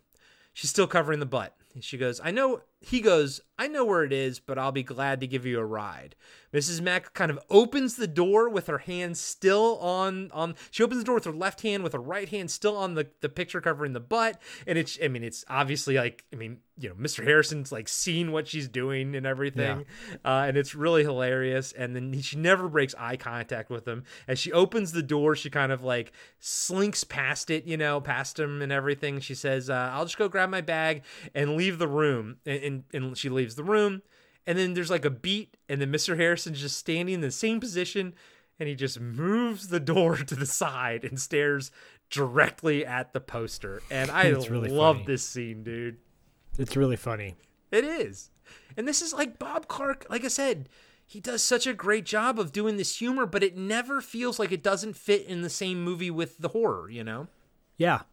It's a perfect balance. It's really nice. Honestly, it really is. In the bedroom, Mrs. Mack is putting her hat on and sort of mocking Mr. Harrison. I didn't send my daughter here to be drinking and partying, blah, blah, blah, you know. And she's like, tough shit. And she takes a swig of her sherry. She goes, am I supposed to be responsible for the morals of every girl in this goddamn house? These broads would hump the Leaning Tower of Pisa if they could get up there. I'm doing my best. I'm doing my yeah, exactly. She's almost like a Looney Tunes version of a drunk person with the hiccups and the bubbles coming out of her and everything. Pretty much. Yeah. She looks like a cartoon character also. She does. She really does. Then as she's putting on the lipstick, she hears a cat meowing. She starts looking for the cat and calling to him. And she's looking around. She's like, Claude, where are you? And she's like on the second floor. And as she's looking around, she spills her purse and all the contents everywhere. And like twice she does this. She blames Claude for doing something. She's like, Jesus, Claude, look what you made me do. Don't you do that with everybody too? Of course, I do that. I knock something over and I go, Jesus, Zach, look what you made me do. Corey Stevenson, pervert.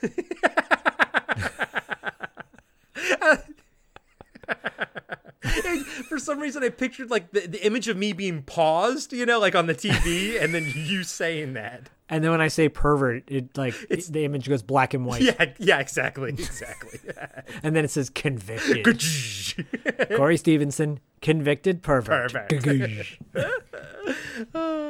But yeah, so she's like, Jesus, Claude, look what you made me do. And she sits down and starts to collect her things and proclaims balls. Yeah. That's funny. Balls. And she kind of keeps yelling for Claude as she's stuffing shit back into her purse. But then she gets frustrated. And she's like, come on, Claude, I gotta go. Oh, God damn it, you little prick. And then just then, Mr. Harrison sort of like pops up next to her. It literally is like a boop. Because she's sitting on the stairs. And he looks at her, and he's great because his face is always sort of blank. But he does like a lot of eye expression. Like his eyes get big, and you can tell he's like mortified. But you can tell he's like a rich guy, so he doesn't like express a lot, you know? And I love how she just puts on this fake smile and looks at him and says, this is very kind of you, Mr. Harrison. He kind of sighs and says, think nothing of it, and then goes back downstairs. And then Boop. And then Mrs. Mack flips him the bird. Yeah. She's an alcoholic too. She's bitter and angry. Total class. But I will say, if I was a sorority girl and she was my sorority mother, I'd be like pretty stoked because she seems like a lot of fun. She does, and it seems like you can probably get away with some stuff too. Yeah. From the attic window, we see Mr. Harrison and Mrs. Mack walk to their car. The camera pulls back, and Claire's dead body is still in the chair with the bag over her head. And there's a couple shots. Boom. And there's a couple shots with like from the outside where you see it and everything. It's really cool. So creepy. Cut to the college, and Peter is playing the piano in an empty room while Jess tells him that she's pregnant. He stops playing and says, that's fantastic. Jess says, I don't want it. Peter looks stunned. Jesus. She says it best. She says it with more conviction than I did. It's pretty close to that, though. She's like, I don't want it. I didn't want it. I mean, okay, shit. She says she's going to have an abortion. He says you can't make a decision like that. You haven't even asked me.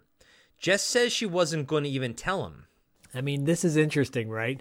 Apparently they didn't want to, this movie had no political stance on Roe v. Wade. However, it makes it's definitely controversial for its time. Dude. Still kind of is, I guess, in a weird way. Yeah, I mean, how often do you see characters discussing abortion like this? And I feel like the dynamic here of the woman wanting the abortion is a little bit different than we normally see as well. But yeah, given the fact that this is like 1974, that this has got to be like crazy controversial at the time. Well, I think about the only ones that come to my mind off the top of my head are Fast Times at Ridgemont High, and Last American Virgin, and both later than comedies, this, right? Like 80s. Yeah. Yeah, this is kind of ahead of its time in a way. Yeah. A little, yeah. Again, another thing that it's ahead of its time with. I just love that he's like, when he says, we haven't even discussed this first. I'm like, dude. I mean, it's her body. She can do what she wants, but it's interesting. It's definitely. Now I will say,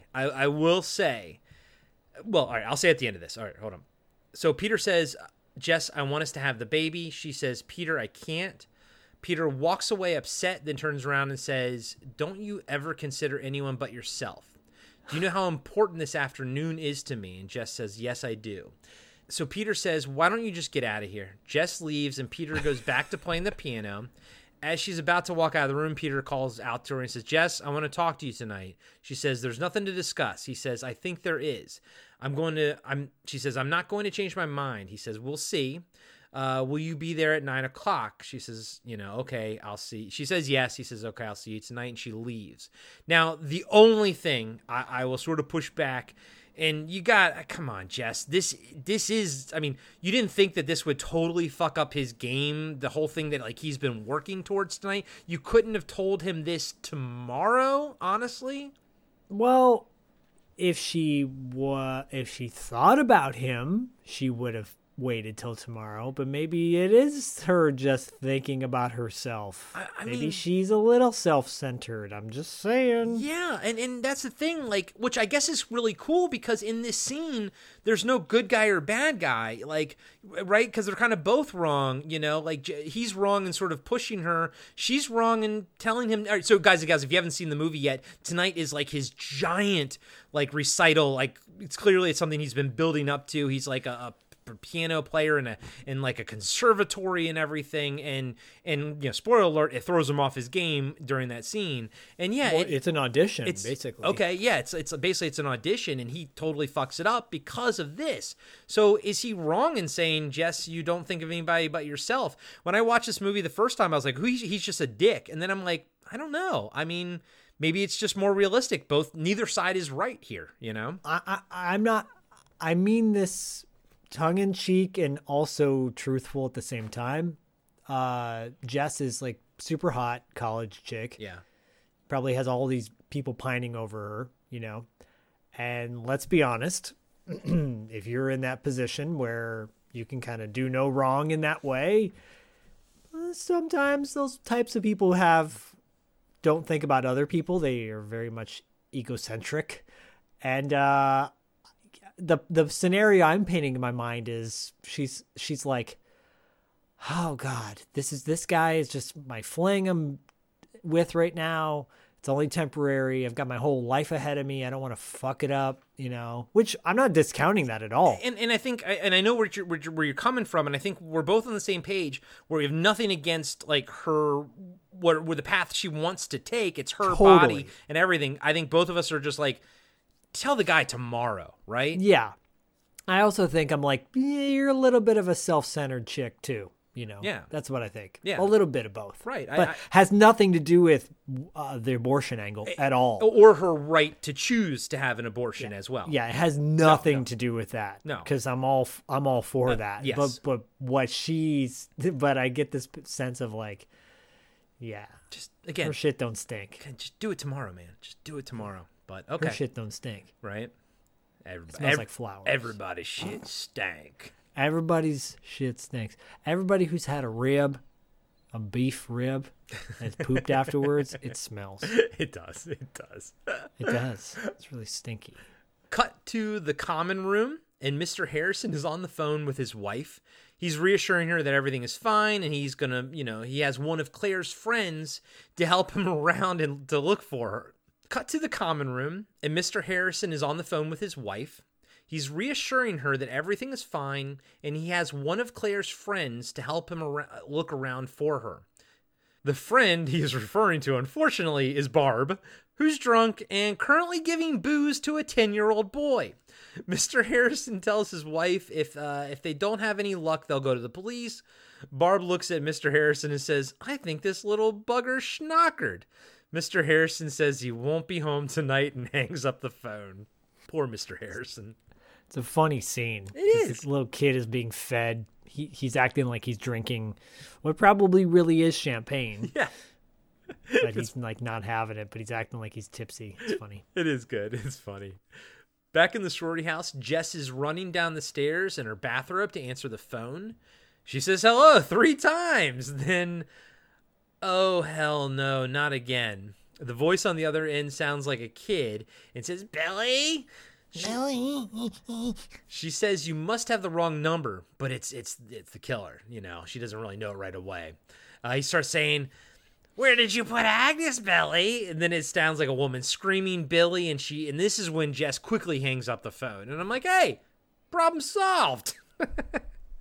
Done. Cut. Roll credits. Directed written by Bob Clark. Cut to the local police station. Barb, Phil, and Mr. Harrison are there talking to Sergeant Nash. He tells them one at a time because they're all sort of talking at once. Barb says, for a public servant, your attitude really sucks. And then she turns around and pulls a beer out of her coat pocket. But Nash is great. You mentioned the actor playing him before, but this character, he's a buffoon. He's a little bit crude. He's a bit of a moron, but never goes into caricature.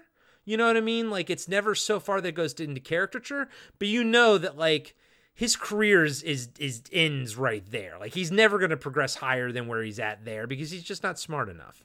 Yeah, pretty much. Nash says, okay, Mr. Harrison, if you're convinced your daughter's missing, you can fill out one of these forms. I don't know if it's any consolation, but 90% of the time these girls are reported missing from the college.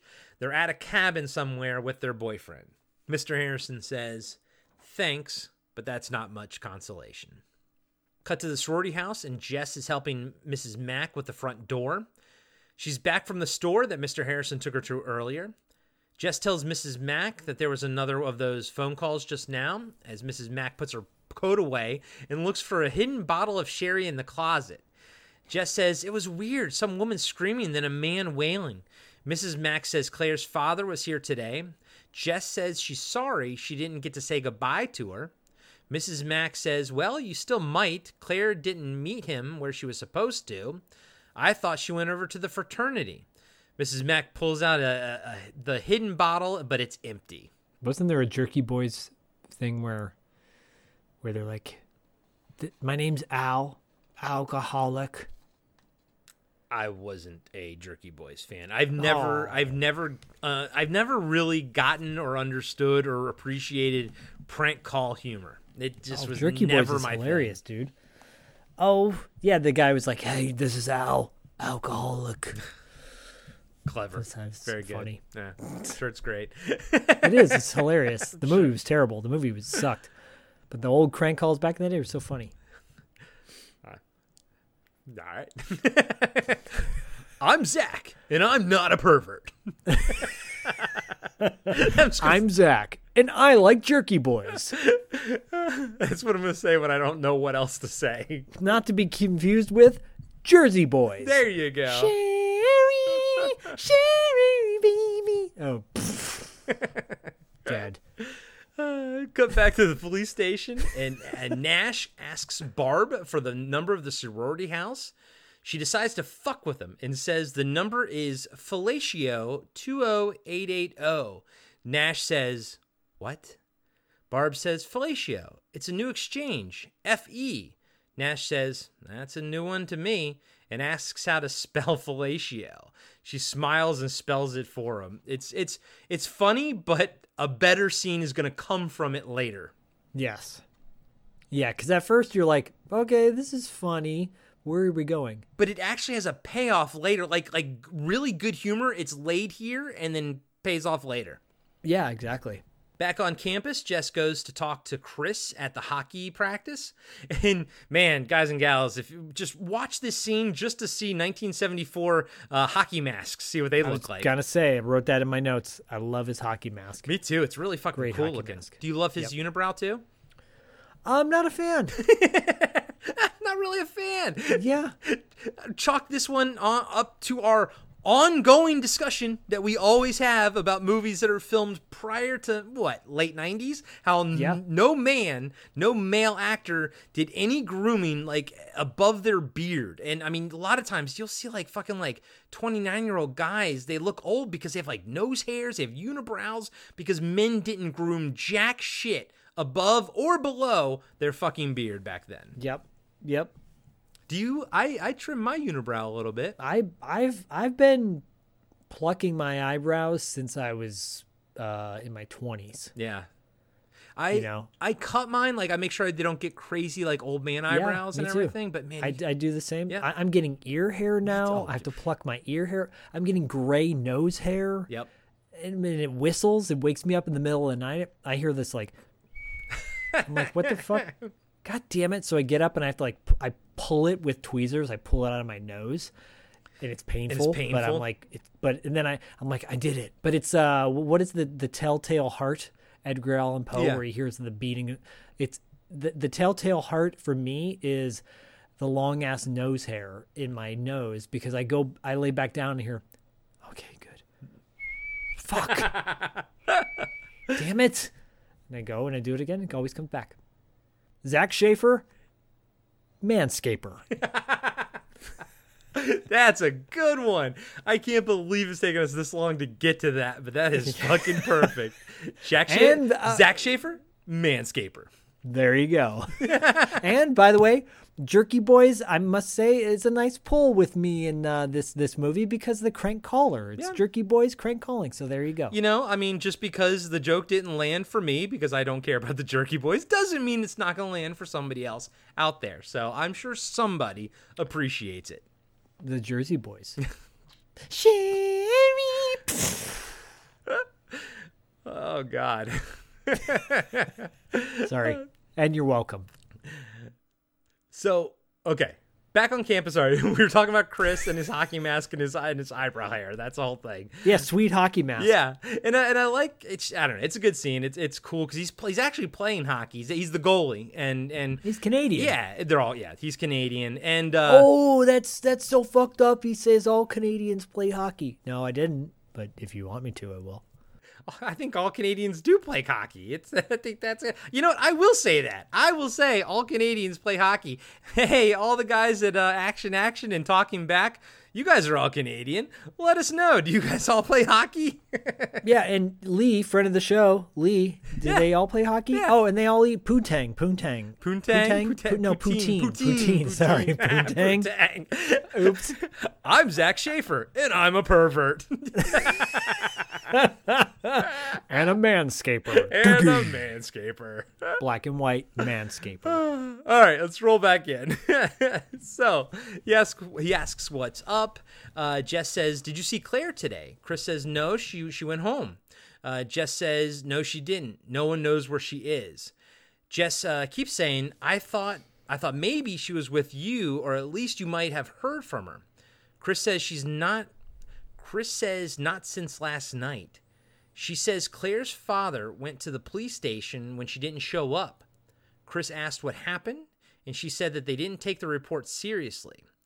They think she's shacked up with somebody. Chris looks pissed. Cut to Peter playing the piano in front of 4 teachers. This is that audition we were talking about. And I don't know much about like classical music, but this doesn't sound great to me. He's no Yngwie Malmsteen, I can tell you that much. Oh wait, that's guitar. Sorry. He's also sweating profusely, so he's no John Tesh. There you go. He's no Yanni. He's no Yanni, but he's no Bruce Hornsby. It sounds like shit. So he's no Paul McCartney. And when he's done playing, he hangs his head low. It is horrible. Yeah, you're musically inclined and talented. That was terrible, right? Like obviously on purpose, but that was pretty fucking bad, right? On purpose, yeah. But it's like he has no shred of talent at all. It's like the guy that oversells himself on a date. But he's been in a conservatory for 8 years. I don't know what the hell's he doing. Fucking nothing, I guess. He's crank calling his girlfriend. The sorority is what he's doing. And knocking up Jess, apparently. Yep. I mean, The hat's off to him. I guess. Meanwhile, you got it. So, by the way, because Olivia Hussey, it's so funny. She was what, like 14 or 15 when she did Romeo and Juliet, right? I think so. Yeah, she was young. Yeah. And then that movie came out in 64 or 68? 64? No, yeah, I think it was more like 68. It wasn't that far away. Okay, but then Keir Dullea, well, I mean, this is kind of an easy thing to look up, I suppose, but Keir Dullea did 2001. So Keir Dullea was born in 1936, if you're trying to get their ages. Or they're different. She's born 51. What was it? She's born in 1951, so that age difference, what, about 15 years right there? Yeah. Do the math. Yeah, you guys do the math. I'm not doing it. But yeah, there's a significant age gap in between. So if she's like 24 when she did Black Christmas, right? 10 years later? Yeah, something like that, or, yeah. Not 10 years, 6 years later. So she's like 22, right? Yeah, because Romeo and Juliet was 68. Sorry, she's 20 or 22. Yeah. Let's say she's 20. So he's like 35. Jesus, 35? Yeah. I mean, it's not... And he kind of looks like it, guys and gals. He kind of does. Oofa. I mean, he's a good-looking dude, but he looks significantly older than her. Yeah. And his hair isn't doing him any favors either. No. I like it. He's better looking with shorter hair than the mop that he has in this. And it almost looks like a wig, too. So another connection in both of our Christmas movies have this month is older men, way younger women. Yes, yeah, Trancers, Tim Thomerson and Helen Hunt. That was Grandpa. Right, probably about the same age difference, I would imagine, 15 plus years. What's the biggest age difference you've ever had with the person you've dated? Well, like really dated, like for realsies, 10. Yeah. 10 is max, but I've fooled around with ones that are a little bit, bigger age gap than that. Careful. I know. I mean, they were older than 18, obviously, but like, yeah. But like 10 years younger than you, so they've always been younger. Well, yeah, Myra's 10 years younger than me, but I've also been with someone who was about 10 years older too. Okay. Yeah. You? What about you? Yeah, my ex-wife was 8 years older than me. Okay. I think I went on a date once with a girl who was way younger than me, and I was talking to her about Saved by the Bell, and she's like, "What's that?" I'm like, "Oh."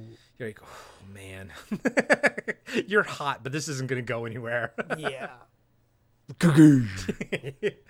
I'm Zach, and I'm not a pervert. I'm a manscaper. Yeah, so he fucks up the homicidal, the recital, and he has a meltdown. Yeah, he basically has a meltdown, and we'll see the extent of that meltdown in a little bit, in a small scene. In like 2 minutes, basically. Yeah. But in pad terms, that's about an hour later. Yes. Thanks to both of us, by the way. Mostly me. Yeah, you're quite chatty tonight. Sorry. Sorry. Yeah. I'm Zach, and I'm chatty tonight. Cut to the police station, and a distraught woman is reporting her high school daughter missing. She didn't come home from band practice.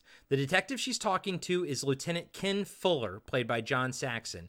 John B.D.E. Saxon.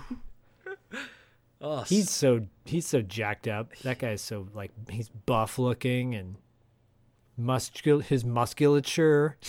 And somehow he can pull off the weird comb over thing that he does. He's the only one who can. He's the only one that could ever fucking pull that haircut off.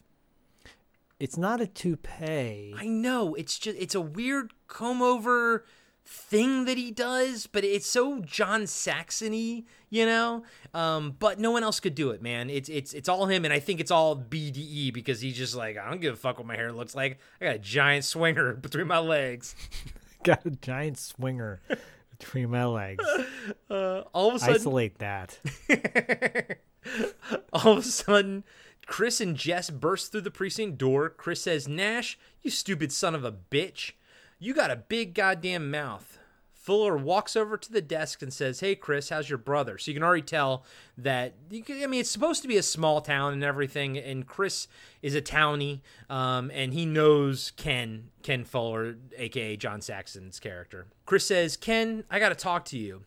I want to know why there's nothing being done about Claire Harrison missing." Fuller asks if he's a friend of Claire's, and he says he's been taking her out. Then he introduces Jess. She lives at the sorority house with Claire. Fuller tells them to go to his desk and asks Nash for the file on Claire Harrison. Back at the sorority house, Mrs. Mack, Mr. Harrison, Phil, and Barb are all at the dining room table having a meal. Barb's crashed out on the drunk on the couch, and Mr. Harrison isn't really eating much.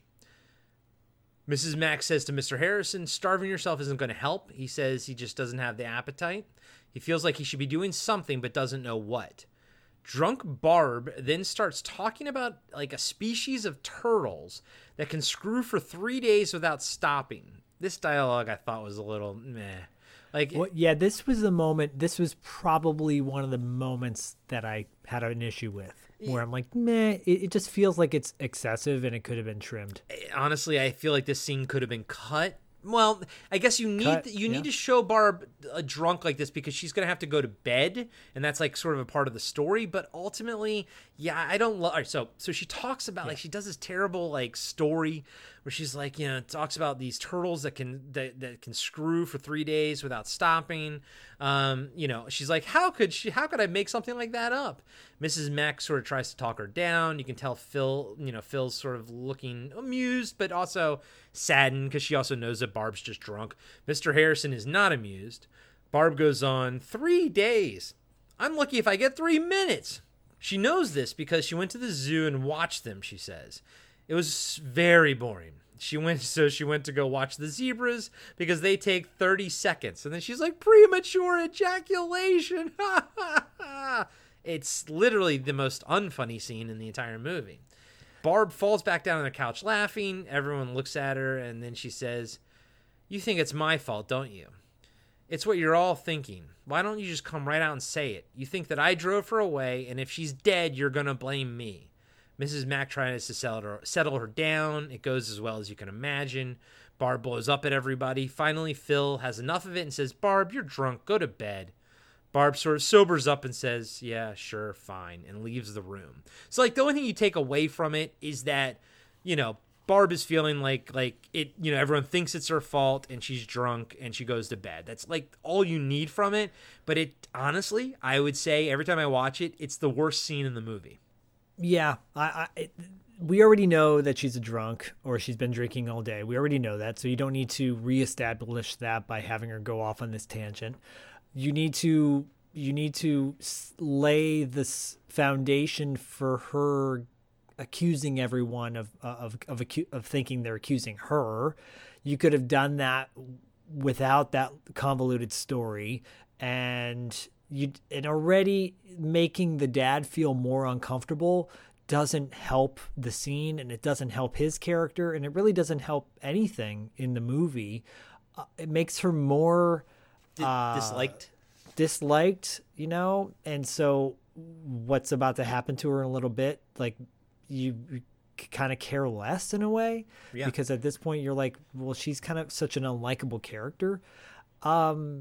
It just goes on a little. Her fellatio story's funny, but it does also drag a little bit too. Yeah. Like, I'm going to say Margot Kidder is kind of the one who drags the movie down. If anything, she drags it down a little bit. I 100% agree with you, even though, like, I do love seeing her, but she's like my least favorite character, and it's not her character. I just don't really love what they're doing with her, and I almost feel like maybe her role was beefed up a little bit once they had her, because they were like, she was somebody at the time and everything.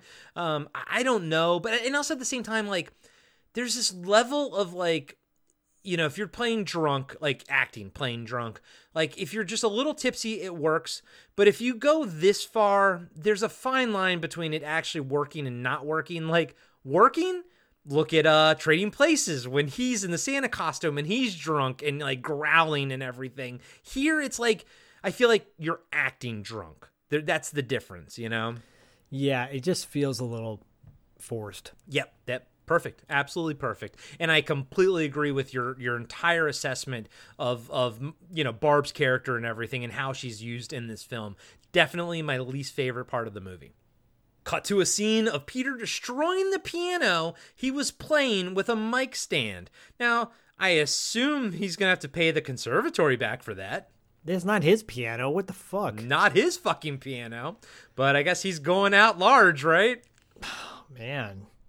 It's your fault. It's your fault. Okay, sure. He's spoiled rich boy. Yep. It's your fault, penis. You made her pregnant. It's your fault, penis. It's your fault, penis, that you don't work anymore. You did it one time and you got her pregnant. Damn it. Damn it. Cut back to the sorority house, and Jess and Chris arrive looking for Mr. Harrison.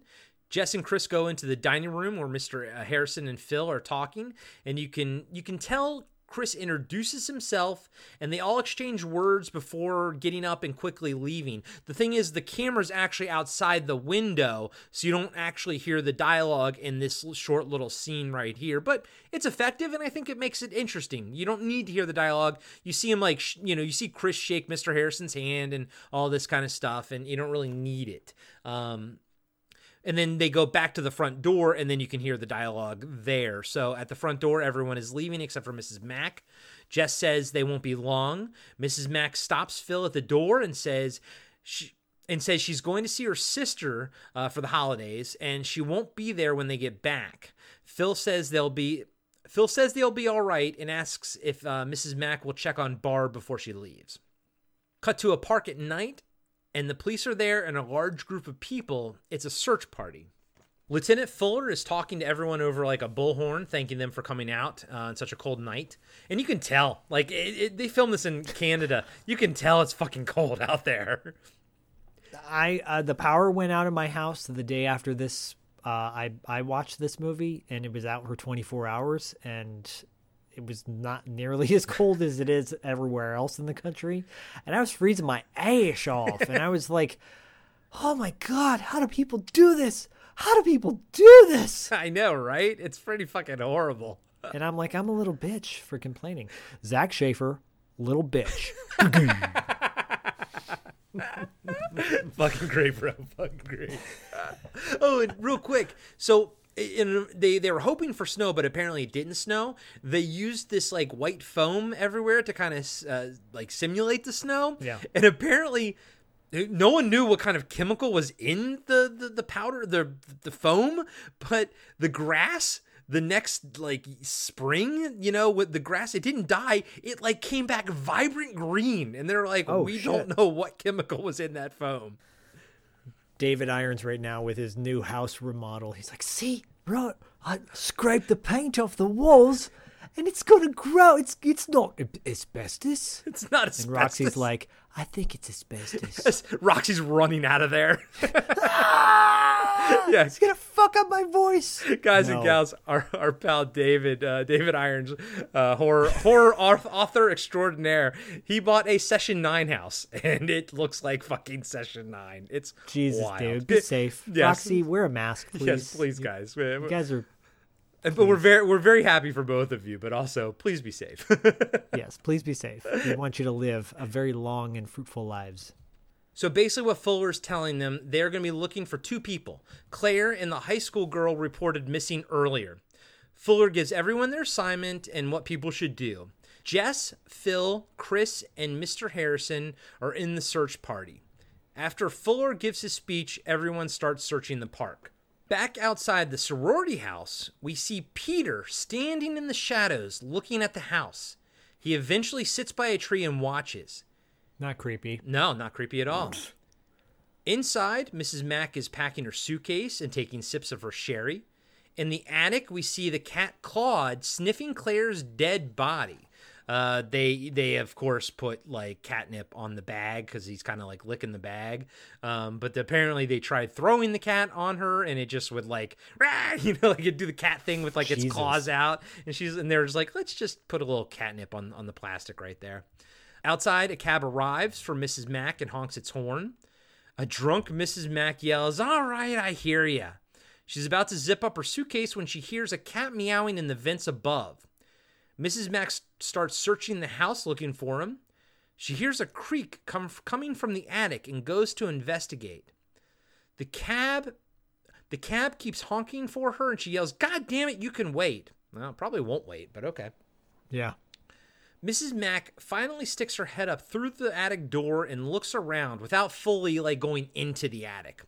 "Claude, are you up here?" She kind of rips her coat and says, "Jesus, Claude, look what you made me do." Again, right? She kind of ducks back down, and as she does, we see the killer is standing in the shadows holding a giant hook on a rope. So, guys and gals, this is... I'm sure you've seen it, but what it is, the hook is basically up there to kind of hoist furniture from down below, either into the attic or into the second floor. A lot of old mansions have stuff like this because you couldn't get your bed into the front door and up the stairs and everything. What it also means is that the attic has a giant window that can be opened fully, almost like a barn, and that's how the killer got in easily. But it's that's the hook that he's holding. So Peter's outside a little while ago. Mm-hmm. I think he's still outside right now, but that's interesting. No, I think the killer is a completely different person, but I do understand that the movie's telling you otherwise, or trying to tell you otherwise. Do you have a theory as to who that is, though? Yeah, I think he's just a straight up insane asylum type of person, like crazy person, talking to himself and breathing heavily. I respectfully disagree. Yeah, no, that's cool. I don't think the movie's smart enough to do that, but okay.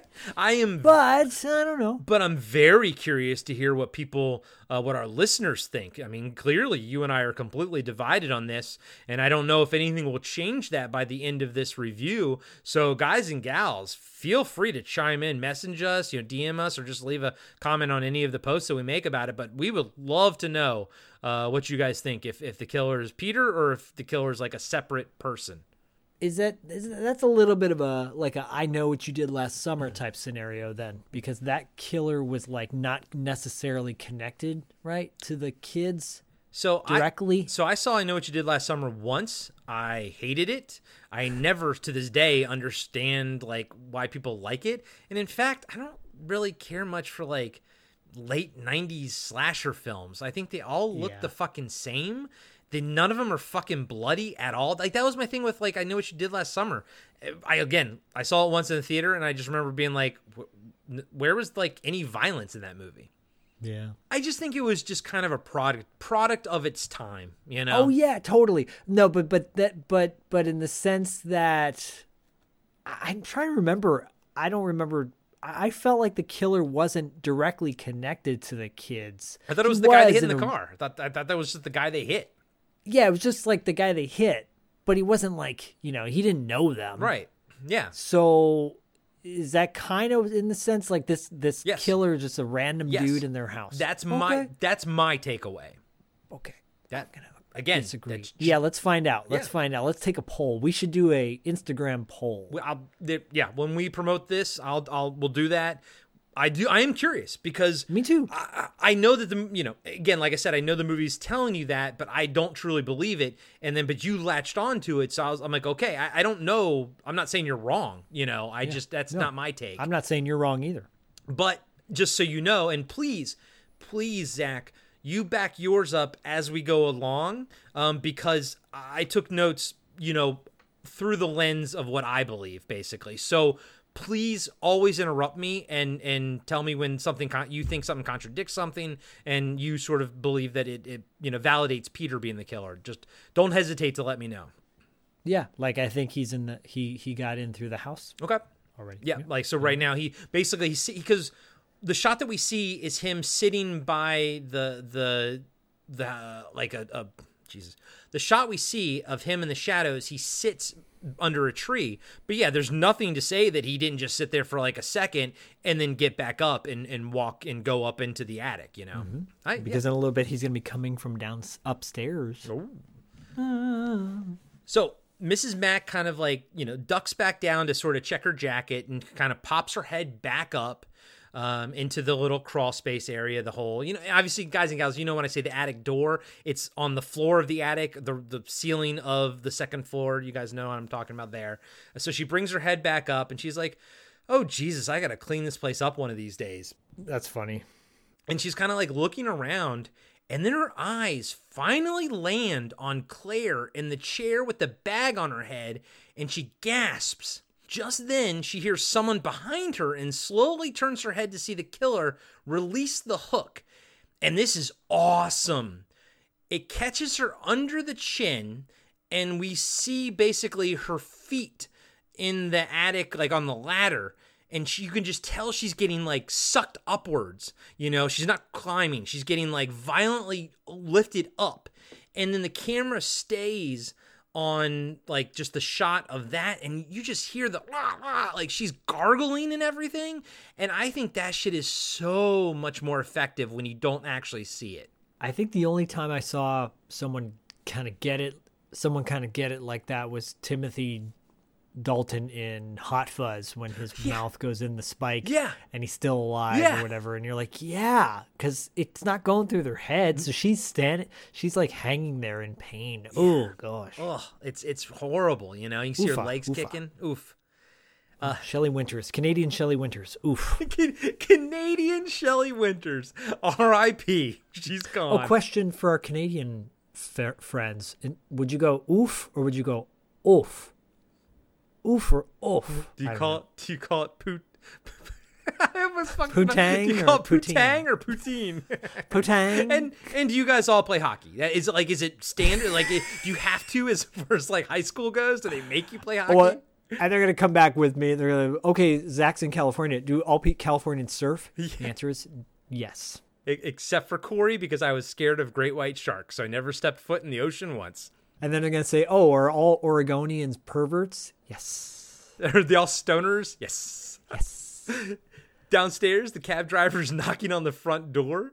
And when nobody answers, he does this weird, like, it's the opposite of what Barb does. He runs his thumb across, like, under his nose and does some weird upward hook thing. Again, guys and gals, I don't know what all these old hand gestures are, but I'm glad we all just do the bird now. I mean, meanwhile, I'm like, dude, settle down, man. I know, you lost you got stood up, but who are you making the face to? No one. Well, as an ex-Lyft driver in LA, I completely am on this guy's side, and I'm like, I get why you're angry, buddy. I understand. You just wasted your night. Yes. Back in the park, Mr. Harrison, Chris, Phil, and Jess are all huddled around a fire. It's in a garbage can type of thing. Jess says she has to split. Peter is coming to talk to her, and she's already late. Phil and Chris say they'll be home soon too. It's freezing out. Jess leaves. We get a quick shot of the sorority house from the outside. The camera goes up from the front door to the attic window, and we see Claire by the window.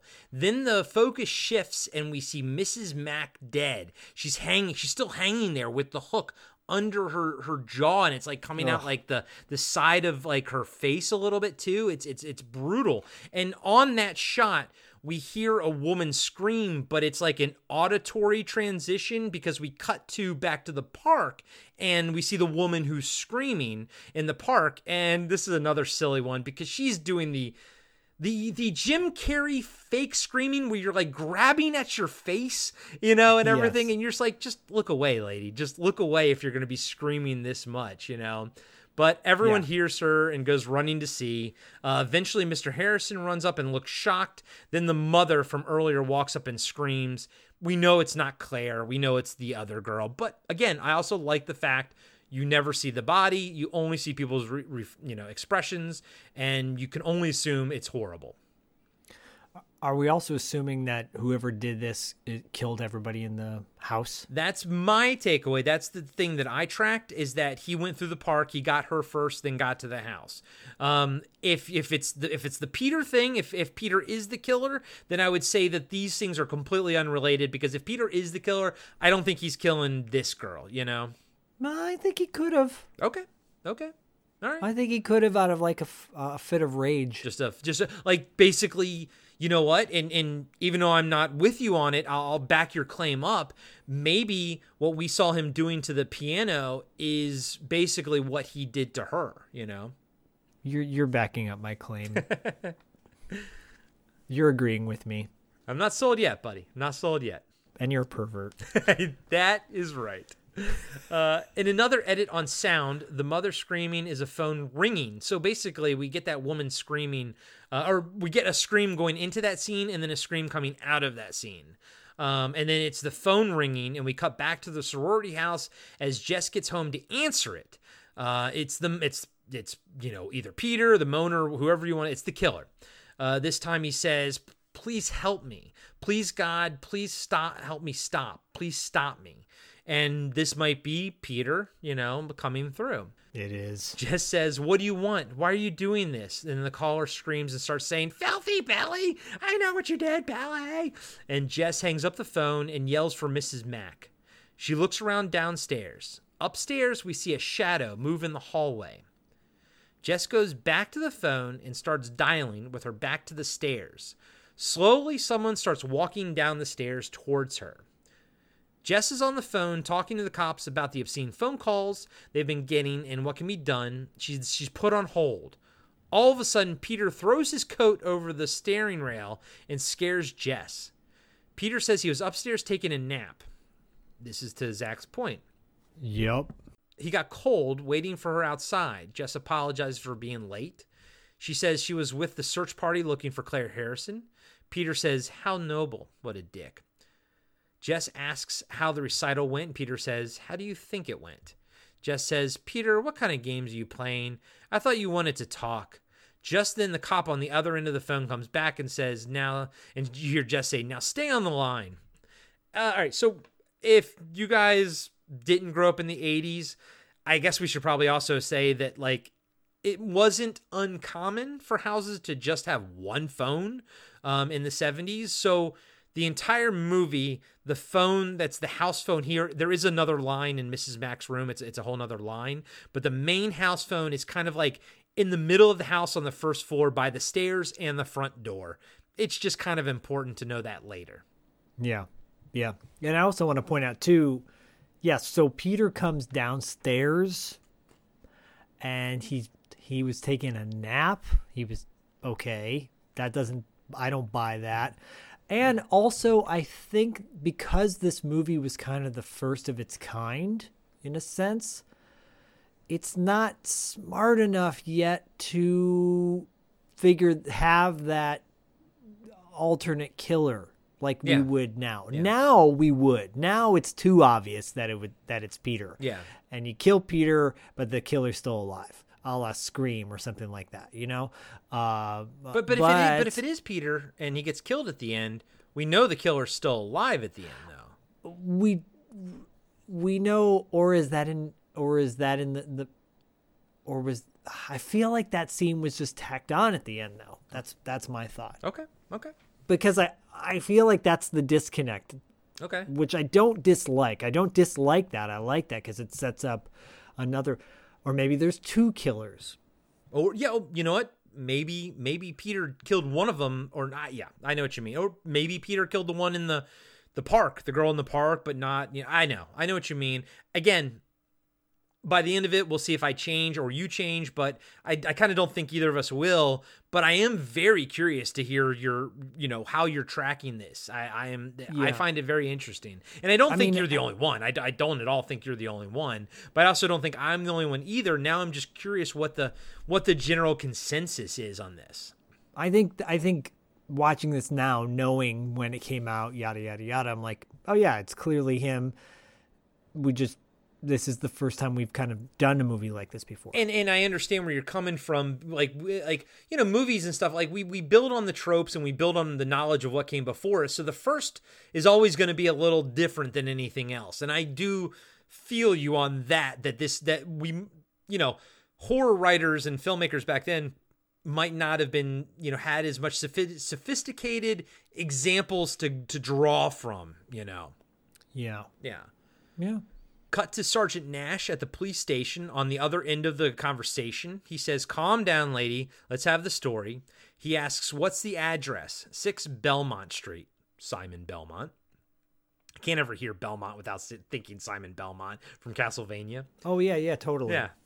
Or the Nintendo cartoon, remember? I know, but you know what pissed me off about that cartoon is that they made him into such a goof. Yeah. And he was such a badass in the game.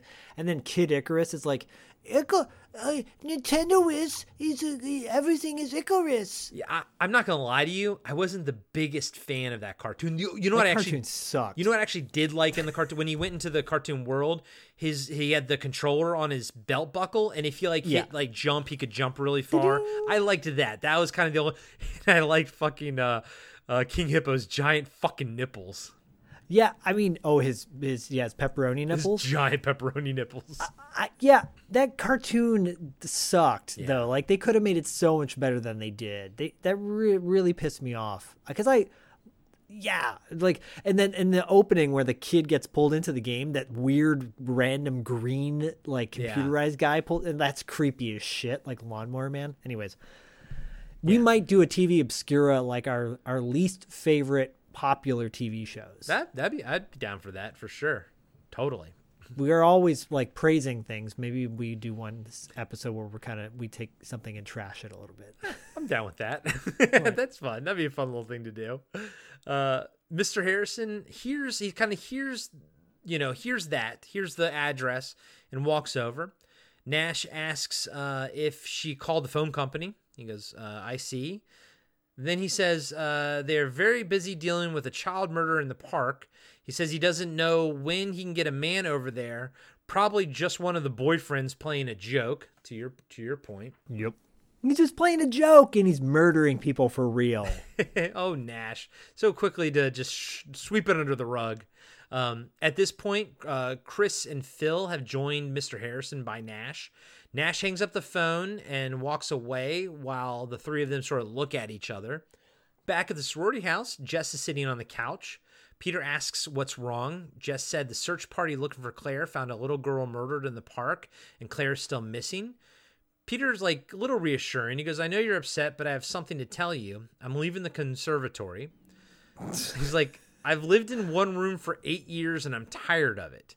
He's like, I'm tired of lining up behind 8 people to go anytime I want to take a bath. And I'm like, who takes a bath? What grown man takes a bath?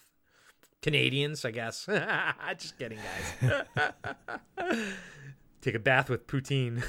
Yes, with my poutine. He goes, I'm quitting the conservatory and we're getting married. Why don't you... Nice proposal, asshole. Yeah. Jess looks shocked and says, do you remember when we first met? You told me about wanting to be a concert pianist, how it was your greatest dream. And I told you about some of the things that I wanted to do. I still want to do those things. You can't ask me to drop everything I've been working for and give up all my ambitions because your plans have changed. Be realistic. I can't marry you. Peter says, sure you can. You can still do anything you want to do. Jess kind of cuts to the chase. Peter, I don't want to marry you. Yep. Peter looks shook, then says, what about the baby? Jesus. Cut to the police station. Mr. Harrison is sitting at Lieutenant Fuller's desk. Nash hands the obscene phone report to Fuller and says, I didn't want to bother you with it, sir. Fuller grits his teeth and says, oh, you didn't. A high school girl's been murdered. Mr. Harrison's daughter is missing. And now, at the house where she lives, the other girls are getting obscene phone calls. Don't you think we ought to look into this, Nash? Well, Lieutenant, I guess, sure. Mr. Harrison says, thank you, Lieutenant, and leaves with Chris and Phil. When Fuller goes to call the sorority house via the report Nash left, another detective is watching him pick up the phone and laughing. I love the other detective, by the way. Yeah, that guy's great. He's fucking amazing. As soon as Fuller looks down to dial the number, he stops and the other detective bursts out laughing. He kind of must have seen the fellatio extension, beforehand or overheard it or whatever, but he knows. Fuller laughs too and calls Nash over and asks, what is this? Nash says it's the number for the sorority house. Fuller goes, fellatio? Nash is like, yeah, it's the new exchange, FE. The other detective is losing his shit. One of the girls that was here this afternoon gave it to me. Fuller says, she gave it to you? With a smirk. Then says, Nash, I don't think you could pick your nose without written instructions. He takes the report back from Nash. Nash looks like perplexed, then says, I know. Something dirty, ain't it? The other fucking lieutenant just dies. I love and it. What a great scene, bro. Like Yep. It's funny. It breaks up the, any kind of monotony, but it doesn't feel funny like, oh, this is funny. It feels in world, like it feels like it could exist, and it's a moment that's naturally funny. Yeah, it doesn't feel out of place. And that other detective is great. Yeah. Back at the sorority house, Peter breaks an ornament on the tree, and this is where I sort of noticed the tree is covered in tinsel, like just barely, I mean, guys and gals, like every inch is covered in tinsel. Yeah, the cat, Mrs. Butterworth or whatever her name is. Claude. Claude. I'm like, poor cat. That cat's going to be dead. Probably eating all that fucking tinsel and trying to shit it out. He goes, you selfish bitch. You're talking about killing our baby as though you were having a wart removed. Keep that phrase in mind later. Jess says, now can you see why I didn't want to tell you? Well, you should still have told him. Yeah. Peter says, what the hell are you trying to do to me? Peter walks over to her and says, Jess, let's get one thing straight. You're not going to abort that baby. Jess says, Peter, you're not going to tell me what I can and cannot do. You better leave. And I'm like, yeah, Jess, fucking yeah. Don't let that man tell you what to do with your body. Yeah. Peter gets in her face and says, if you try and get an abortion, you're going to be very sorry. She tells him to get out.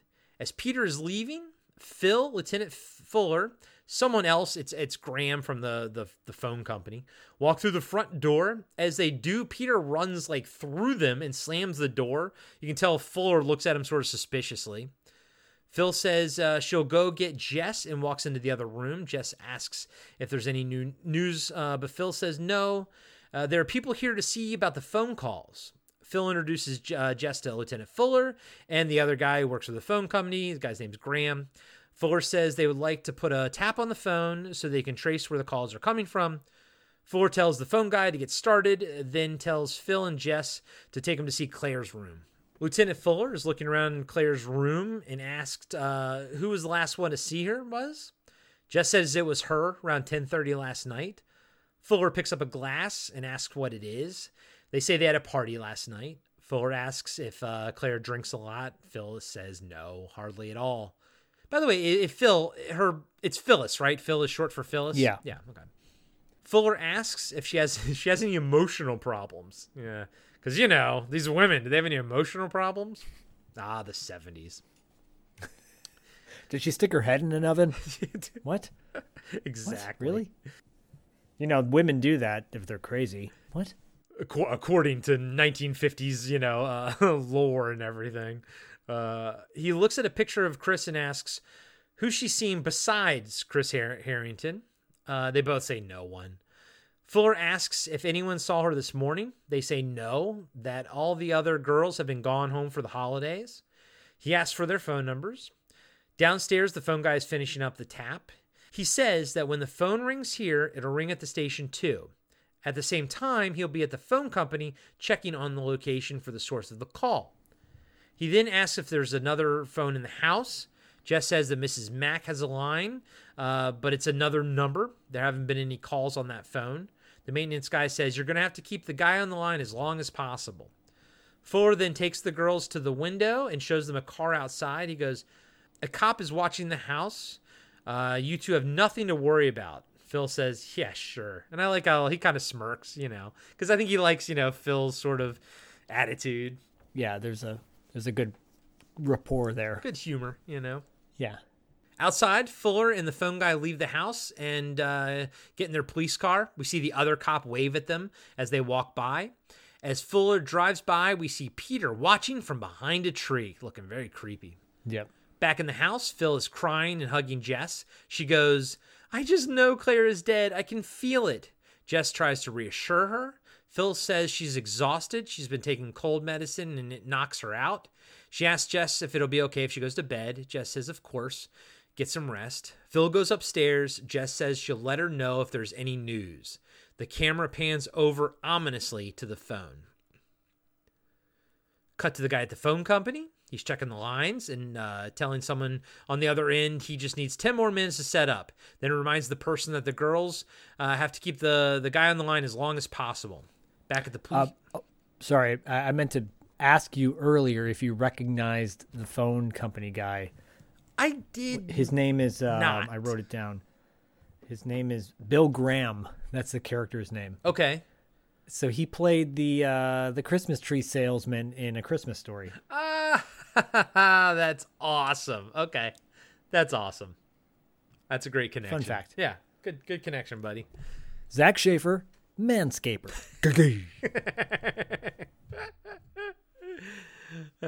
Zach Schaefer believes Peter is the killer. Back at the police station, we find out he was talking to the other detective. I think that guy was like McNamara or something. It doesn't matter. The laughing one. Yeah. That detective says they're all set up. He's telling Fuller that. There are 2 phones in Fuller's desk. The detective says that when the house phone rings, this one will too, but the transmitter's been removed, so they won't be able to hear you on the other line. In the attic, Claire's dead body is holding a doll, and there's a hand rocking the chair she's sitting in.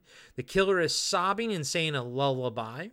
Downstairs, Jess is sitting by the fireplace looking at the phone. At the police station, Fuller is looking at the phone waiting. Cut back to Jess by the phone. Upstairs, the killer comes down from the attic. He slowly makes his way into Barb's room and stands over her while she sleeps. Downstairs, Jess hears Barb gasp and scream and runs up to help her. In the room, Barb is having an asthma attack. Jess gives her an inhaler and Barb calms down. She says she had a nightmare. She dreamed a stranger was coming in her room. It must have startled her and giving her asthma. We see from the killer's POV, he's in the doorway watching them. He walks away as Jess and Barb hear Christmas carolers outside. Barb passes back out and Jess turns out the light. Hey everybody, Corey here. I just want to let you know that we'll be right back after these short messages. Hey everybody, welcome to Talking Back, the podcast where we like to chat about past achievements in movies, comics, video games, and more. I'm your host Tim, and with me today in studio is co-host Dean. Hey, Tim. Dean? Huh? This isn't a full episode. This is actually just an ad. All we have to do is tell everyone that our podcasts come out on Mondays, and they can find us on their favorite podcatcher. If they're into movies, comics, or video games, they should definitely check us out. Oh, well then, thanks everybody for listening, and we'll catch you next time. Talking Back. I'm John, and I'm the host of Action Action. Every week, I'm joined by James. Heyo. And Dustin. Hello. And each week, we review, debate, and rank a different action movie. We're creating the ultimate list of action movies. From awful to awesome. So if you want to hear 3 more white guys with beards talk about action movies. And argue about where they belong on our list. And decide you hate us because we made fun of your favorite movie. Join us every Tuesday, and you can find us on your favorite podcatcher. And Steven Seagal is a joke.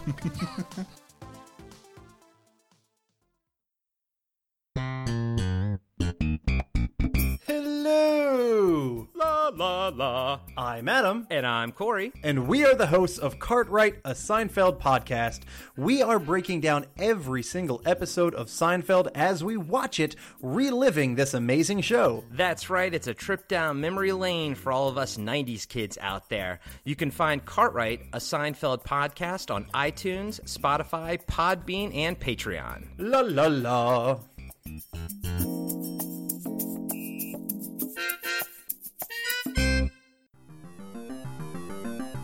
Hello everybody, I'm Adam. I'm John. And every week we are giving you a blast from our past. We are the podcast that brings you full-on movie breakdowns, TV show reviews, album reviews, top 10s, and more, all from the things of our nostalgic past. So please join us every single week on the Blast from Our Past podcast. You can find us on Spotify, Stitcher, Apple Podcasts. However you listen to podcasts, you can find us, and we would love to have you take a trip with us to the land of nostalgia. And now, back to the show. Jess goes downstairs and opens the front door to listen to the carolers. Remember Christmas carolers? I don't, because I've never fucking seen them outside of movies in my entire life. Like, I've never actually seen actual, real Christmas carolers before. Did you ever have those people in high school come in your classroom and sing? Nope. The choral class.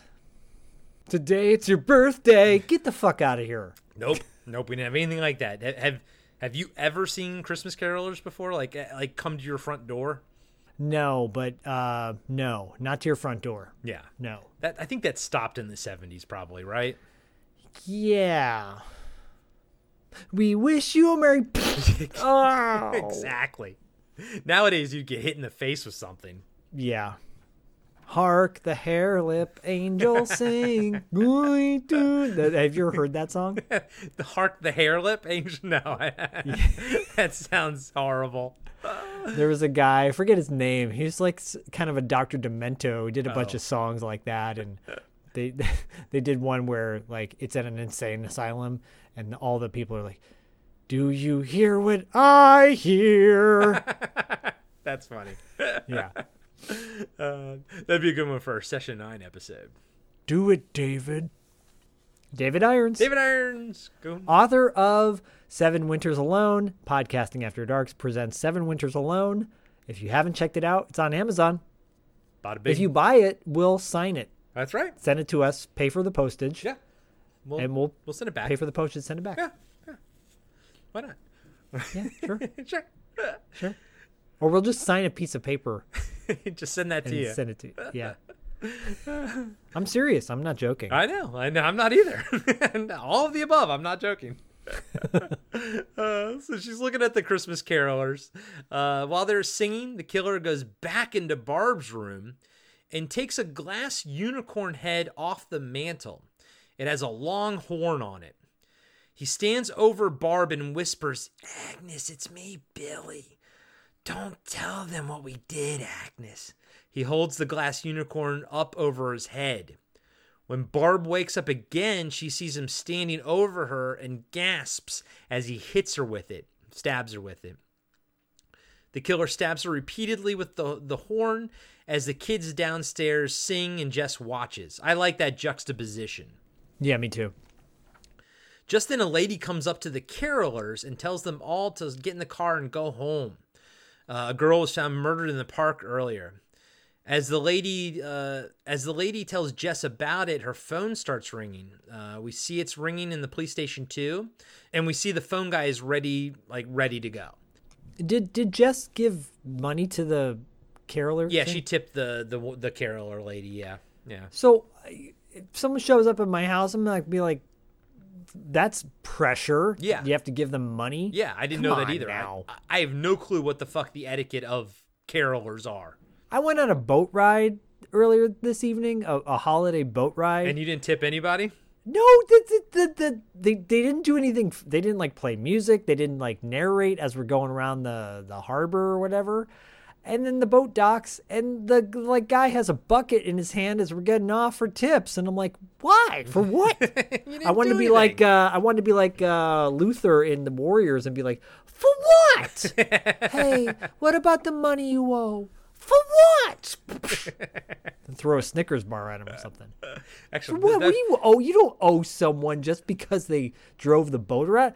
You paid $55 to get on this thing. You know what's sad? A Snickers bar is probably more expensive than giving him $1, right? Yeah, come on. That would actually probably be a better tip than $1. You don't have to tip every single thing. You know who I tip sometimes? I tip the people at Starbucks because I'm like, you're working your ass off. You know, you're making the coffee. Something's in the water because I just edited an episode of Cartwright last week where Adam went on a giant tangent about tipping as well. Are you guys like fucking Mr. Pink from Reservoir Dogs or something? No, like, what is going on? I totally appreciate people working hard, but if you're just doing your basic job, yeah, that you're getting paid for already, yeah.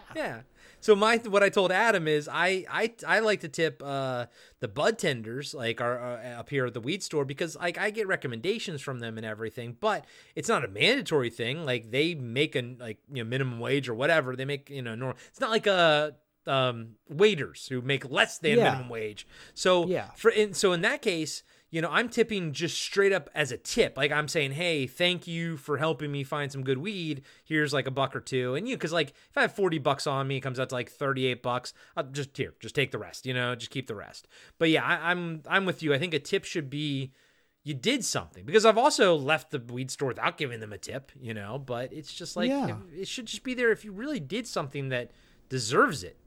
Play some fucking music when you fucking drive the boat around, right?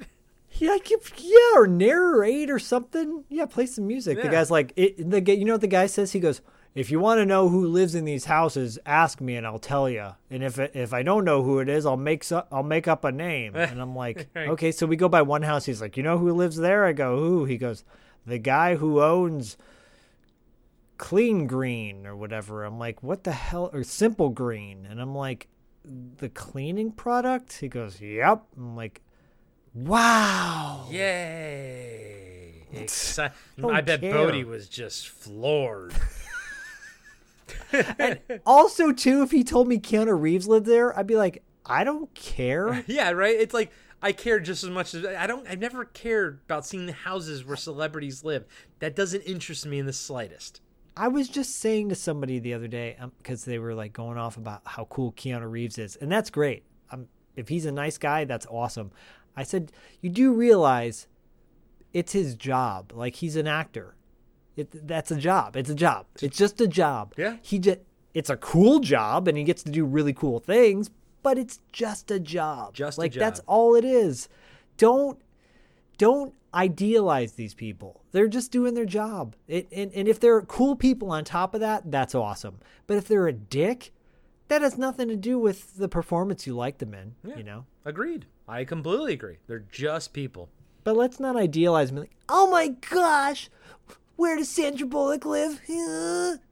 Does it really matter? No, because and by the way, they don't live in any of those houses anyways. No, and who cares? They all fucking, you know where they live? They live up here in Oregon. I think Sam Elliott has a house up here, and now that's a dude I idealize. Of course. And I think Bruce Campbell has a house up here somewhere too. Yes, Bruce Campbell's lived up there forever. Okay, and up here in Oregon? Yeah. Yeah. He actually made a documentary where he's like, I live up in Oregon, so I don't get bothered by you wahoos. Or something like that. My name is Bruce. Yeah. All right, so the phone is ringing. Jess answers the phone, and it's the killer screaming, "No, Billy, no!" and other things, other things that the person says, and whatever. But one of the things they said, they do say is just like having a wart removed, which is what Peter said earlier. Now it could be either way. It could be Peter, or it could be someone that heard it. The killer upstairs overheard what Peter said, or it is Peter. It is Peter. Do it, Peter. Jess says, "Oh my God," and the caller hangs up. And then Jess hangs up. Then the phone immediately rings again, and it's Fuller. He says there wasn't enough time. She has to keep him on the line longer. Fuller asks, "When you said, 'oh my God,' did you recognize something?" She says, "No, but that's a lie." You can tell that's a lie. As she's on the phone, the killer is on the stairs looking at her. Fuller asks who the guy was that was leaving the house when they arrived. She said it was her boyfriend, Peter. They were having a fight. Just then, Fuller hears commotion in the bullpen and said he'll have to call her back. He goes to see what the commotion is. Apparently, one of the cops got shot in the ass with birdshot while searching for the killer on some, good old boy hillbilly's property. This old hillbilly says, "Next time you're going to get the whole gun right up your ass, sideways." Of course, the one detective's trying not to laugh his ass off. The Fuller looks at the other detective and is like, "If you laugh, I'll bust you to Boy Scout." And he's kind of like holding it in. Yeah, I love that. But if you guys and gals, if you don't know what birdshot is, it's something. It's what you load into a shotgun, but it's like a lower caliber pellets that can kill birds. Obviously, they kill birds, but they don't do like a crazy amount of damage. So the cop getting shot in the ass with it, those pellets are just embedded in like the skin and the meat. They didn't do like any severe damage, but that's what birdshot is versus buckshot. Buckshot is bigger pellets, and that's what you use to take down bigger things like, bucks and deers and things. You remember Tony Banderman I told you about? The guy was like, beep, beep. Beep, beep. How can I forget? First off, lead with, remember the beep, beep guy? Then I'll know who you're talking about. There you go. Yeah. Beep, beep guy. I remember he would be like, hey, Zach, you know what this is? And he'd show me on his arm. He'd like stretch the skin out on his arm. He goes, I shot myself with a BB gun. That's a BB under my skin. I'm like, why, dude? Because I could. I'm like, cool. And then it it just basically got buried there essentially. Yes. Yeah. Yeah. And to your point, but I think birdshot is probably more like BBs, just a whole slug of a whole shell of BBs, casings of BBs. Yeah. I'm not a gun guy, so I don't really know that much, but yeah, if you kill innocent, harmless birds, don't do it. Why don't? When I was a kid, I shot a bird once with a BB, and it was like flapping around on the ground, and it made me just so sick to my stomach, And I look back, I'm like, well, at least I'm not a serial killer, right? But I look back now, and I still get like sick to my stomach about it, and I've never hurt another animal after that ever again. Yeah, oh, that's horrible. I know. It's one. I'm not proud of it at all. My cat brought in a bird once, and the bird was still alive, and so it was laying there on the ground with like blood coming out of its neck. And I'm like, what do I do? Fucking stomp it and put it out of its fucking misery. My stepdad did that once to a bird, and I was like, I'm not stomping on it. Yeah. So I'm like, you cut its head off, right? That's what you do. It like immediately kills it. So I went and got a knife, and I put the knife down on its neck, and it's I like just screaming. pushed down, oh god, thinking it would snap it, and instead it folded it. And it's flapping around more, and I'm like, oh god! I have 7 had just come out with Brad Pitt, so I'm like, oh god! And I'm cutting this thing with the serrated blade, and I'm just like. You're like crying and screaming. And... I was, dude. I was totally crying. I'm like, no, I'm sorry. I'm sorry, bird. I'm sorry. I'm trying to help. Meanwhile, my cat's looking at me like, you dumb shit. I could have done that for free. Yeah, I could have fucking ripped his throat out for free, you moron. Yeah, and I'm just like, and I buried it in my backyard. Sobbing and weeping. I did, dude. We had like next to the 2 dogs we buried in the backyard and cats and shit. Oh shit. Yeah, dude. That's some rough shit, bro. So anyways. Yeah. I feel your pain and back at the house, Jess I don't know how to recover from that. Zach Schaefer, bird killer. Yeah, Corey too. Stevenson, bird murderer. Back at the house, Jess wakes up Phil and is talking to her. Phil says, if you think it was Peter, why didn't you tell the police? Jess says, because she's not sure. Phil says she can't get any sleep. What is it they were yelling about? Jess said Barb had an asthma attack, and they're kind of like walking through the house, the second story, and the whole time the killer's watching them through a crack in the door. Just something dawned on me too, by the way. Phil, when they were at the searching for the little girl, and they're out in the cold, and he had his arm around. Phil's a girl, so. Or sorry, not Phil. Sorry. What's his face? Chris, sorry. when we're at the Chris Mitch, Phil. Yeah. When we're at the search scene earlier with the 13-year-old, and he has his arm around Jess, he's like totally digging in on her arm, like massaging her shoulder. Yeah. And I'm like, dude, you're really massaging the shoulder of your quote-unquote friend. This is college, though. Yeah, so. It's college. He's like, well. Hooking up. Yep. Hooking up. Fern. What up? Our buddy Fern. Jess keeps talking and says that the person on the phone repeated what Peter said to her earlier. Could it be a coincidence? Now they're walking down the stairs. Phil says she really didn't think it's Peter. Jess says he's usually very gentle, but she's getting scared. Phil checks to see if the cop is still outside. She opens the window and you can see his car is there, but it's dark inside the car. The phone rings again at the house and the police station. Jess and Fuller both pick it up at the same time. It's Peter, and he says, "Oh God, please help me." and starts crying. Jess says, "Don't cry. We can straighten things out." We see the phone guy listening and calls Fuller to ask if he should trace this one. Fuller says, "Yeah, give it a try." Back on the phone, Peter is saying, "We can't kill the baby. Please, Jess." Jess says, "Don't do this. Just don't do this. Don't be like Don't this. make an ass out of yourself. This is the guy who wants to get back together with the girl who's already written him off. A little bit of advice to all of our young male listeners listening to this episode. Don't be Peter. Don't be Peter. Because once it's done, it's done. Yeah. You can't go back. You can't go back. It's not a good We've look. all done it. We've all gone back thinking, "Oh, I can win him back over." Nope, it don't happen. Nope. It won't happen. And crying, "We can't kill the baby, please, Jess," is not going to do it. Yeah, probably not a good call. No. So she eventually asks where he is, and he hangs up. We see I'm telling you, he's the dude who did it. We see the phone guy call Fuller and says the calls aren't long enough. So, again, to your point, they weren't able to trace this one because if Zach's right, they would have traced it to the upstairs thing. I still am the other way, but yours completely lines up. It does. And the person the cop in the car, when we find out what happens to him later, and Peter was outside. That's right. Mm-hmm. Fuller calls Jess and asks what that was all about. What did he mean about killing the baby? Jess says it's important. He says, "Jess, it's important that you tell me." Jess says, "I'm pregnant. I told him I didn't want to keep the baby." Fuller asks when she told him. It was earlier today, and he's like, "You sure it wasn't last night?" He thinks Fuller thinks that it is Peter.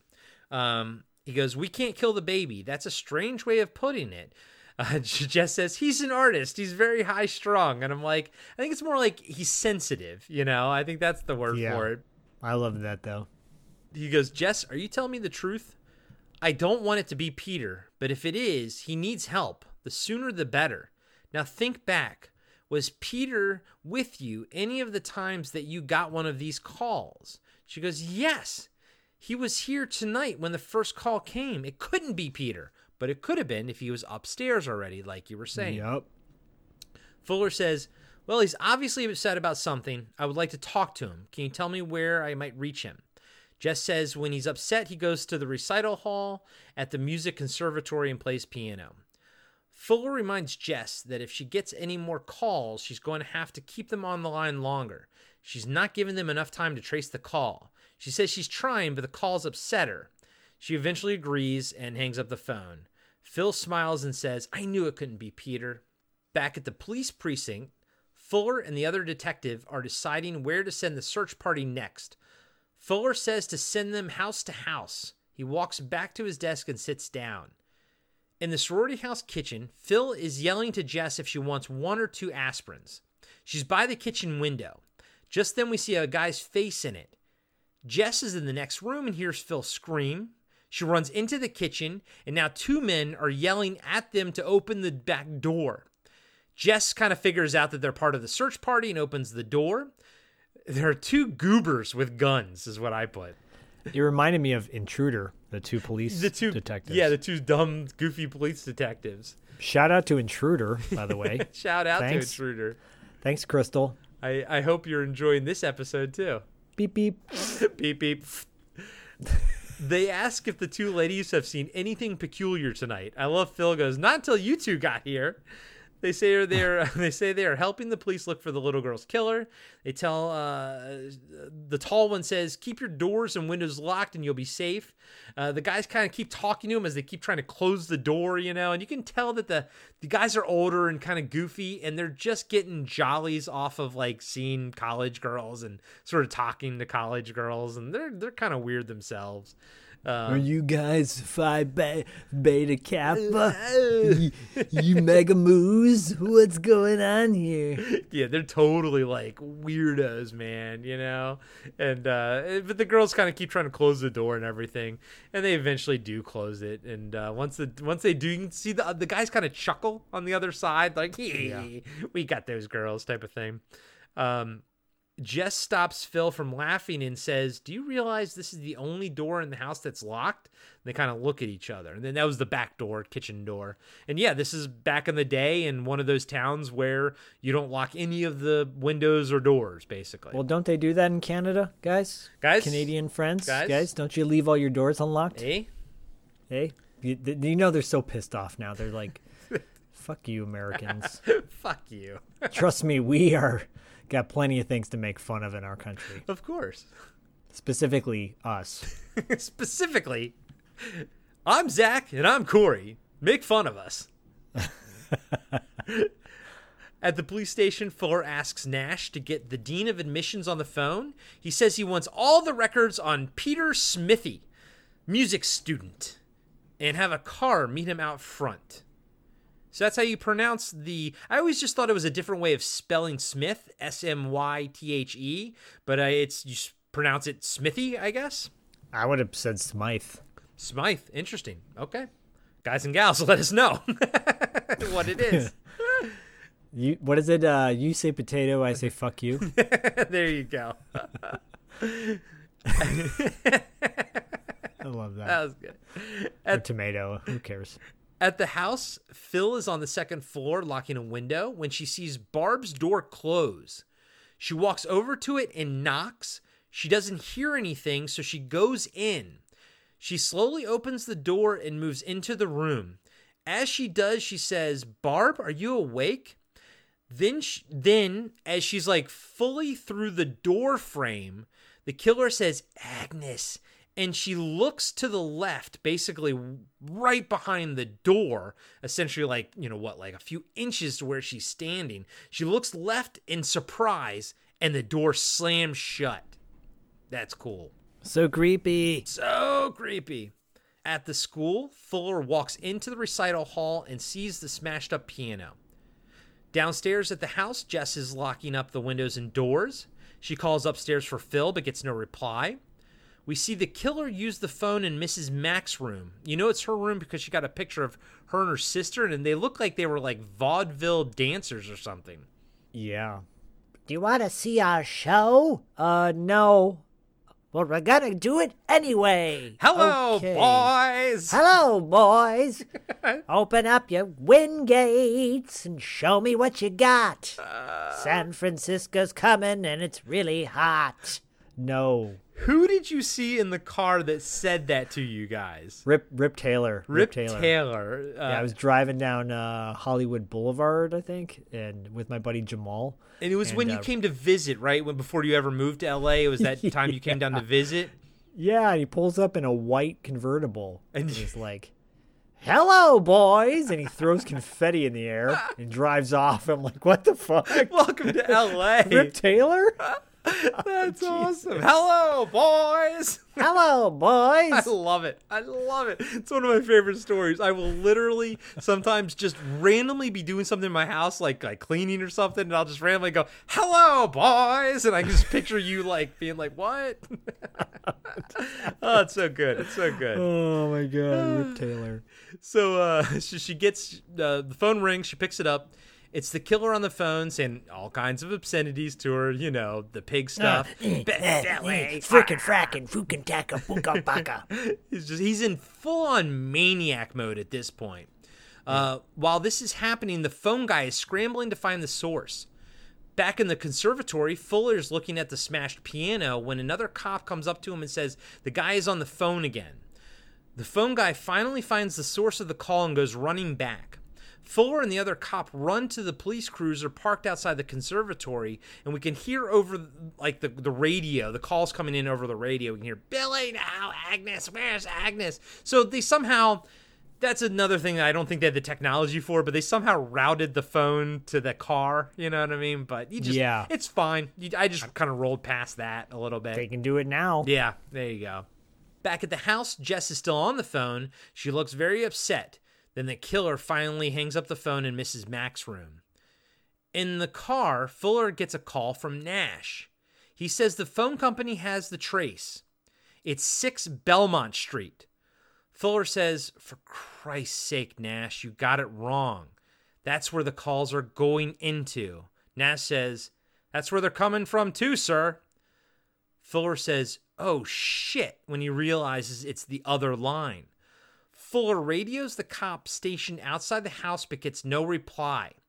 The camera kind of pans up and we see his throat is slit.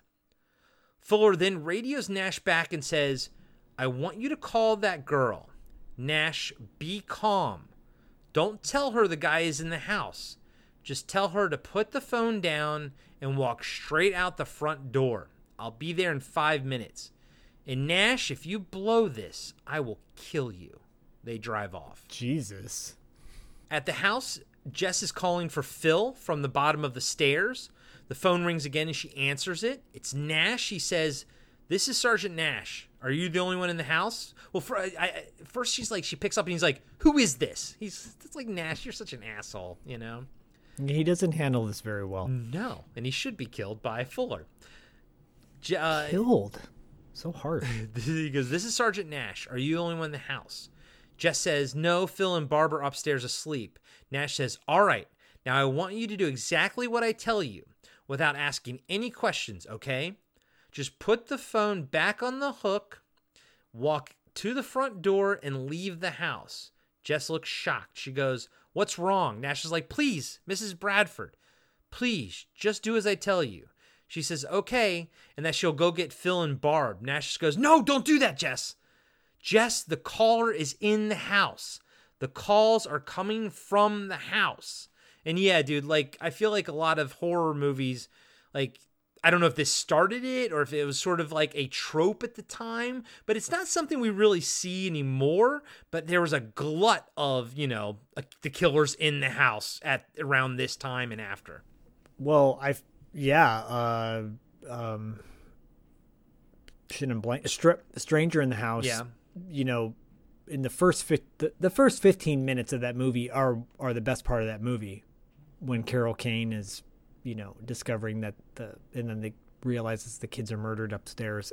That is so effectively done. The fact that that came out after this is the one that did it. This started it. Yeah. Yeah. As far as I know, there may be another one, but as far as I know, this is the one. Yeah. Jess drops the phone down and looks up the stairs. You can hear Nash yelling, don't go upstairs. She lets the phone dangle there and walks to the front door. Before she leaves, she yells for Barb and Phil, but gets no reply. She keeps yelling, please answer me, please. Like, she's really frantic. It would have been funny if Nash was like, get back here, you bitch. And then everybody in the station was like, what did you just say? What's what? And then he's like, you know. Yeah. She grabs a fire poker from the fireplace and makes her way upstairs. Jess slowly makes her way to Barb's closed door and calls for her. She tries to open the door, but something is keeping it closed. She pushes harder and it opens and she falls into the room. So she kind of like falls on her hands and knees. Jess sees the bloody bodies of Barb and Phil in bed. While on her hands and knees in the door frame, she hears, Agnes, it's me, Billy, coming from behind the door. She looks up and sees an eyeball through the door hinge, that gap. So creepy. He says, Agnes, don't tell what we did. She kind of gets up quickly and smashes the door into him while also, I think, kind of hitting his hand with the poker a little bit. She quickly runs down the stairs. She tries for the front door, but it won't open. And that was something they sort of tried to build up earlier, but I think what you said is correct. I think they would have done it more effectively later, you know, set it up a little bit, that the door sticks and she can't sort of get it open. Yeah. She hears they didn't do it enough. They just mentioned it once. They should have done it more. Exactly. Yeah. She hears a crash from upstairs and sees the killer running down the stairs. Jess tries to run by. Whoa. Yeah. Jess tries to run by the stairs, but he grabs her by the hair, pulling her down. Jess recovers and runs for the basement and shuts the door. We can hear the killer kicking and screaming on the other end of the door as she locks it. He kind of like goes wild on the door. All of a sudden, he just stops and he walks away from the door, and we hear the front door open and then slam closed. Dude, this scene was fucking awesome because it's so fast, it's so kinetic. You have no time to think. And you know, as awesome as it is that Jason walks slowly to kill you, it's fucking equally as freaky to have someone run at you full fucking speed and you have to try to run past them. And this is just shot so well that you never see the killer's face or anything like that. And she runs and he yanks her with the hair. This scene is just, it's intense, but it's also like a minute long. It's so fast. Yeah, I prefer this 10 times over the killer walking through the woods and then suddenly just showing up out of nowhere. In Phantasm 1, when Michael is walking through the mausoleum and he sees, and the tall man walks slowly into view, and sees him, and they're staring at each other, and Michael's like, and then suddenly the tall man just lunges at him and starts running after him. That shit terrified me for the longest time because you don't expect the killer to run after you. No. You expect the killer to suddenly just use his supernatural powers or whatever and show up in another scene. That's terrifying.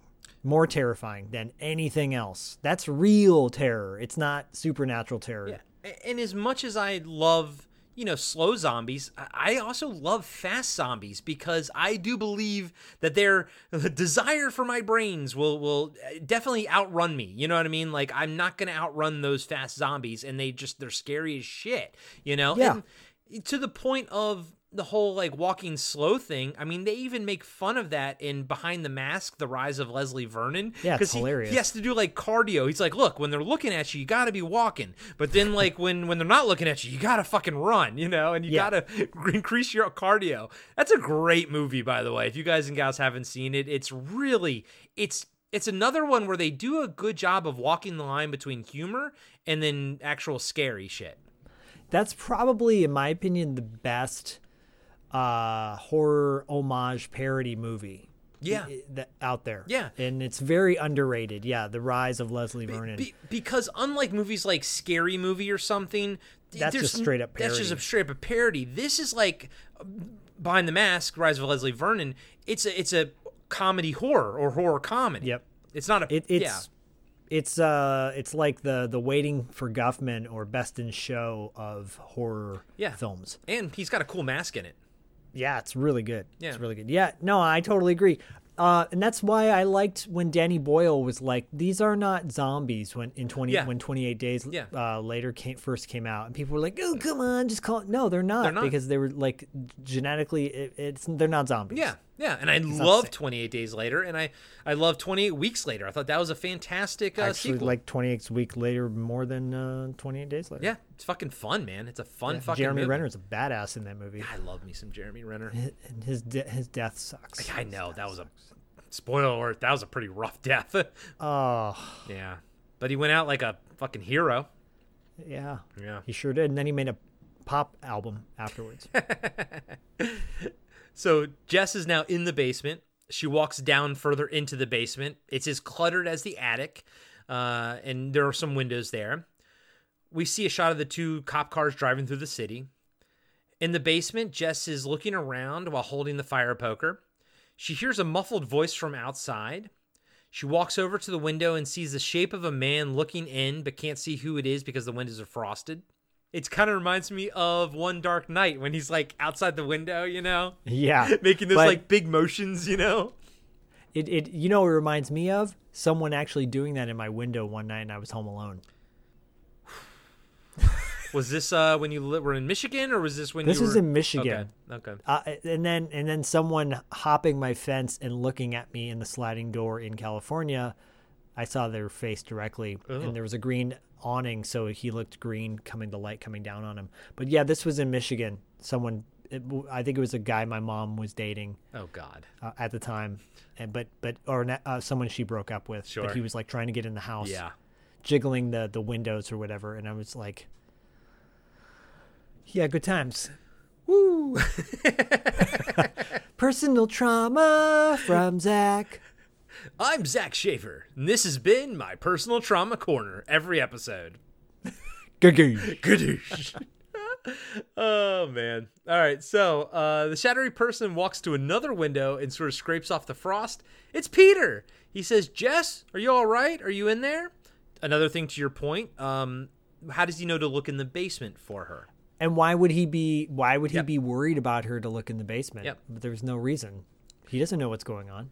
Jess moves back into the shadows as Peter kicks in the window. And, why would he do that? And hops down inside the basement. He calls out for Jess. He looks around, but finally sees her in the corner holding the poker. He walks over to her and asks her why she didn't answer and what all the yelling was about. And then he gets closer to her. Outside, Fuller and the other cops pull up within their cars. Fuller sees the dead officer in the car, then hears a scream from inside the house and goes running. Inside, Fuller and the other cops break down the basement door and find Peter dead on top of Jess, and she's alive. We get a slight time lapse to later in the night, and Jess is asleep in her bed. Fuller, the doctor, Chris, and Mr. Harrison are in the room.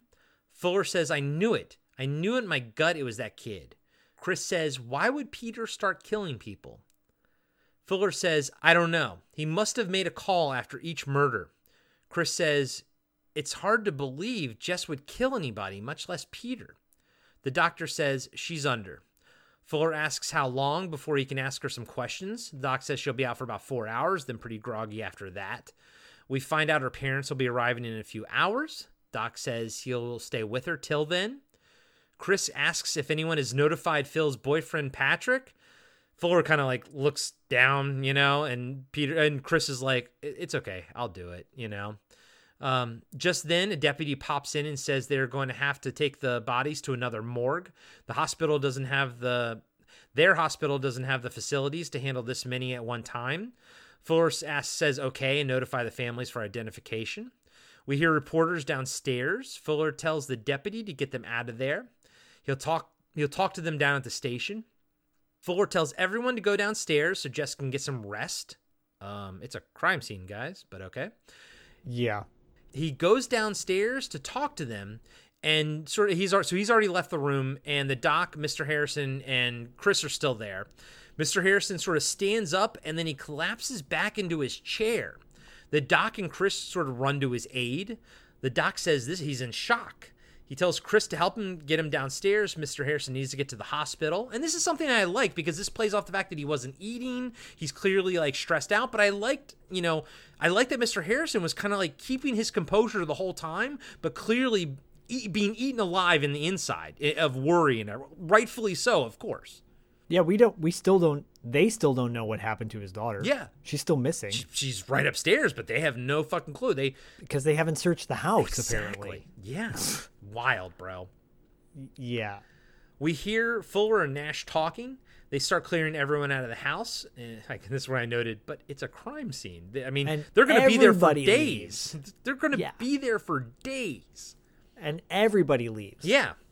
Because the doc was going to stay with her, but when Mr. Harrison collapsed, that's the doc, and Chris kind of carried Mr. Harrison down. But I do like how you hear fucking Nash go, Jesus, what's the matter with that guy? And yeah, that's hilarious. The doc tells Nash to get a car to take him to the hospital.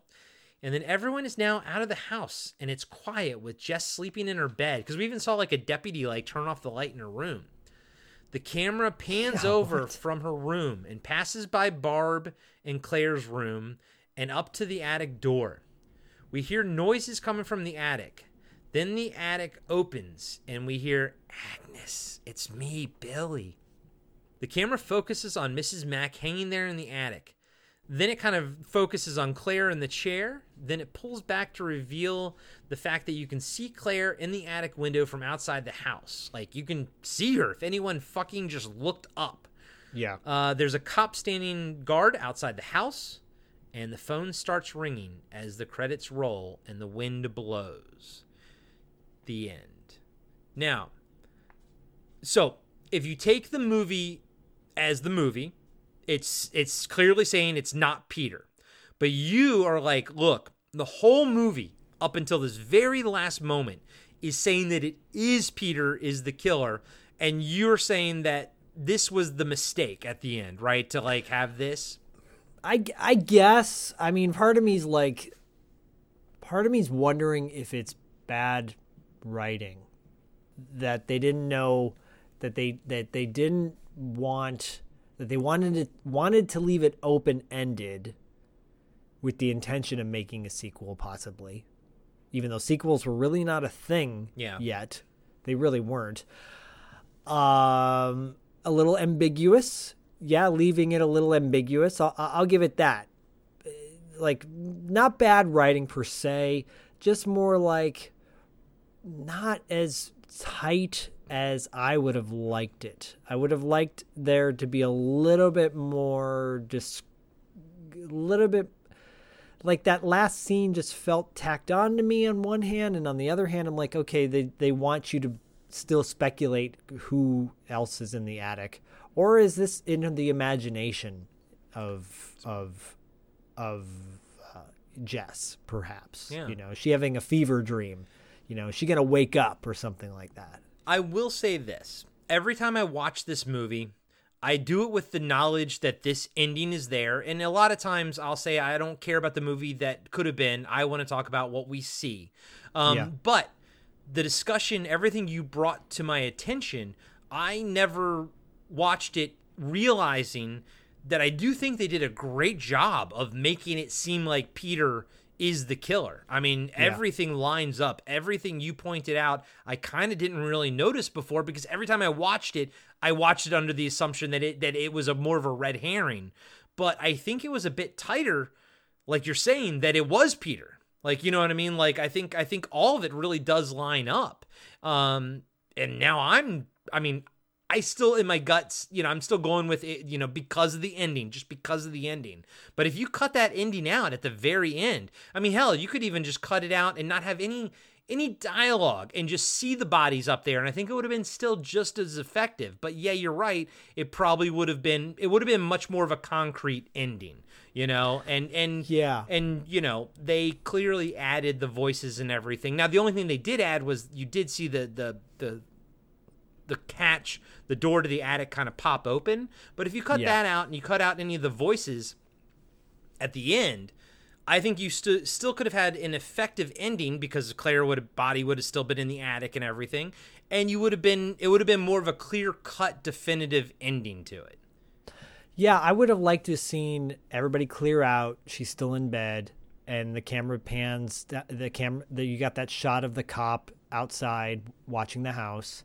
And then the camera slowly pans up from where he is to the window, and showing that that the body's still there.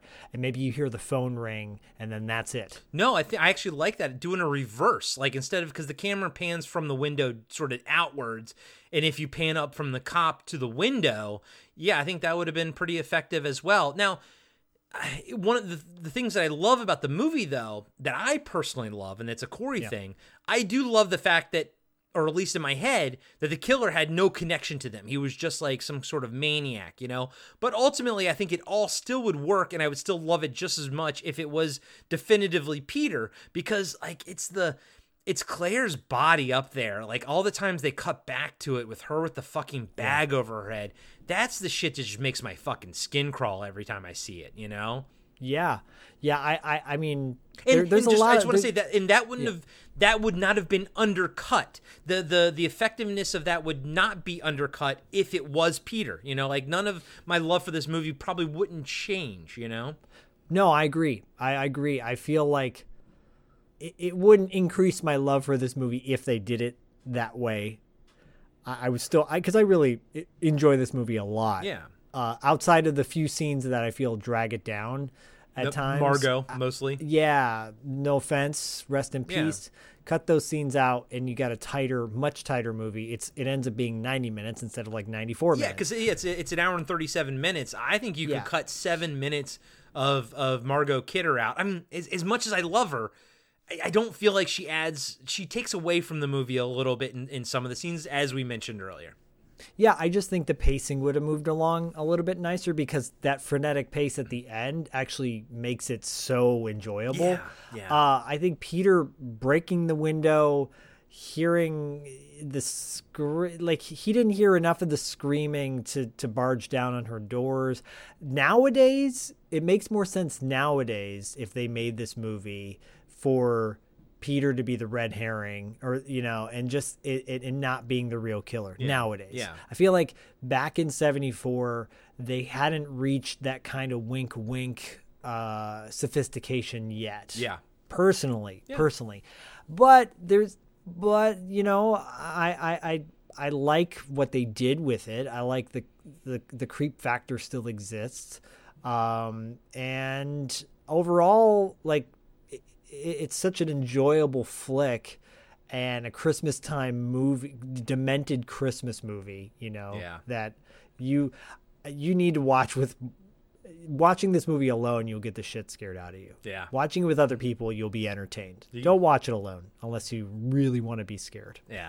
And it's a beautifully shot film. And oh yeah, rest in peace, Bob Clark. I meant to, I wonder if those questions are answered on like the commentary on the Blu-ray. Yeah. I didn't know that there were questions, but I mean, we've already discussed it, and I do believe that at least you're right in thinking that. So I am curious. I'm curious to hear from our listeners what you all think. I'm very curious as to like what the actual intention was here, but more so, guys and gals, let us know. Let us know on social media what you all think, and we'll do a poll because I am curious. I kind of didn't expect this question to come up. I thought that, I just thought my way was the right way, but that's not the case, and that's an assumption. I made an ass out of you and me, Zach. No, I'm not saying you're right or wrong. I'm just saying I'm right and you're there wrong. There you go. And you know what's always right? $2 late fee. Boom, baby. Well, as we like to say, or as Ace Hunter likes to say at the end of our episodes, the good guys always win, even in the 80s. And I bring that up because, man, oh man, this by the time this episode airs on Podcasting After Dark, we will have launched. We have 3 episodes in the month of December. We covered Ski School, The Good, the Bad, and the Ugly. And then we have a very, very feel-good interview with Sally Kirkland, legendary actress. And if you don't know who Sally Kirkland is, shame on you. You should, because she's done like 300 movies or something. She's like the Eric Roberts of female actors. But she is a legendary actress. Her interview is really wild in a good way. And then we wrap up the month of December with Dean Cameron and Stuart Fracken, the stars of Ski School. And it is a funny, funny, funny interview. Those two guys have been in a bunch of movies in the 80s that you'll love. And then we're kicking off 2022 in a big way, a mega force way. And if you don't know what that means, go check out our go check out our Instagram page for more details. But yeah. $2 late fee. Oh, we've got a contest. I'm sure at this point we've got a contest. We've got a bunch of Blu-rays we need to give away from Vinegar Syndrome. So we'll be doing that soon, and details to follow. Beep beep. But you know what? Doesn't beep beep and is Cartwright, a Seinfeld podcast that Corey is a part of. Corey, what are you doing over at Cartwright? Cartwright? Well, we are wrapping up season 7, so that's pretty much in the can. By the time you listen to this, we've not quite ended it, but it's in the can on our end. And yeah, it's Seinfeld, baby. I love it. I love fucking Seinfeld. It's the best thing ever.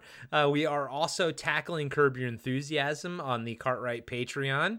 So I'm fully inundated. When I'm not talking about cult movies or watching cult movies or breaking cult movies down, I'm watching Seinfeld, baby. So it's awesome. I love it. And of course, go check out all the shows on the BFOP network. Our Canadian pals that we have insulted thoroughly this episode, Talking Back and Action. Those guys are awesome. Go check out Blast from Our Past. Go check out Throwback Trivia Takedown. People Don't Forget. Cartwright, a Seinfeld podcast. And check out the friends of our shows that aren't in the networks, like Ready to Retro. And, of course, $2 Late Fee. We love those guys. Who are those guys? We love them, baby. Well, I was going to say, too, I know we've insulted many of our Canadian friends, but I must say, in our BFOP kind of roundtable discussions, my boys at Action and Talking Back, we got each other's backs. Oh, yeah. You know what I'm saying? Like, it's so there's nothing but love, and we're busting balls in the most silliest of ways. Of course. Right, y'all? Right, y'all? We're busting balls, eh? And they're leaving the network. Yeah. Fuck these guys. Fuck them. Fuck them. And of course, go check out 7 Winters Alone, published by us, written by our pal David Irons. You can go check out his Session 9 house on his Instagram, David Irons Writer. And yeah, good stuff there. But go check out 7 Winters Alone. Pick up a copy. We have hardback, we have paperback, and it's available on Kindle. So check that out. It's an awesome story. And check out our Patreon. We got all kinds of good shit going on there. And we're getting more good shit on there. The news to follow very soon, guys. So you want to be checking out the Patreon because it's gonna be great. It's gonna be great. Yeah, there's gonna be so much stuff we're gonna add to that, and it's gonna be sharp. So you just gotta check it out. And 7 Winters Alone, it's such a great book. It would make a great stocking stuffer if you're into that Christmas stuff. Or if you get a gift card to Amazon, go on Amazon and get one, because it's not that expensive. And you know what? It puts money in the pockets of the guys who helped make it come to life. So there you go. And as always, we'll get you on the dark side, eh?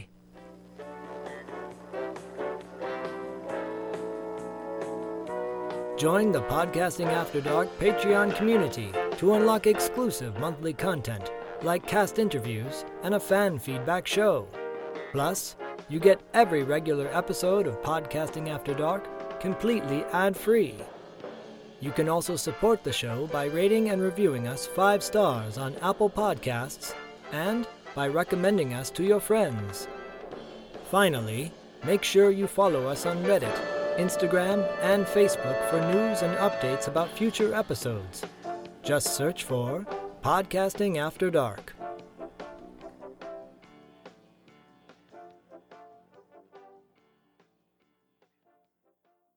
On the winter solstice, when the lasting darkness threatens to descend upon the land of Atalan once united, Magi in training, Wilt Garen, and his shepherd, warrior in training, Bredain Adair, must find an ancient lost weapon before the ultimate ancient evil returns to the world of Eos. Hi there. I'm Adiello Jackson, writer of the First Noel's Chronicle podcast. The First Noel is an epic, family-friendly adventure told in serialized form. Think of it as Lord of the Rings meets, Christmas. Join us each week for the next thrilling chapter of The First Noel, now available on Apple Podcasts, Spotify, Audible, and all major podcasting apps, as well as Kindle Vella if you want to take a read. Thanks, and see you in Atalan. The Winter Tell is almost here.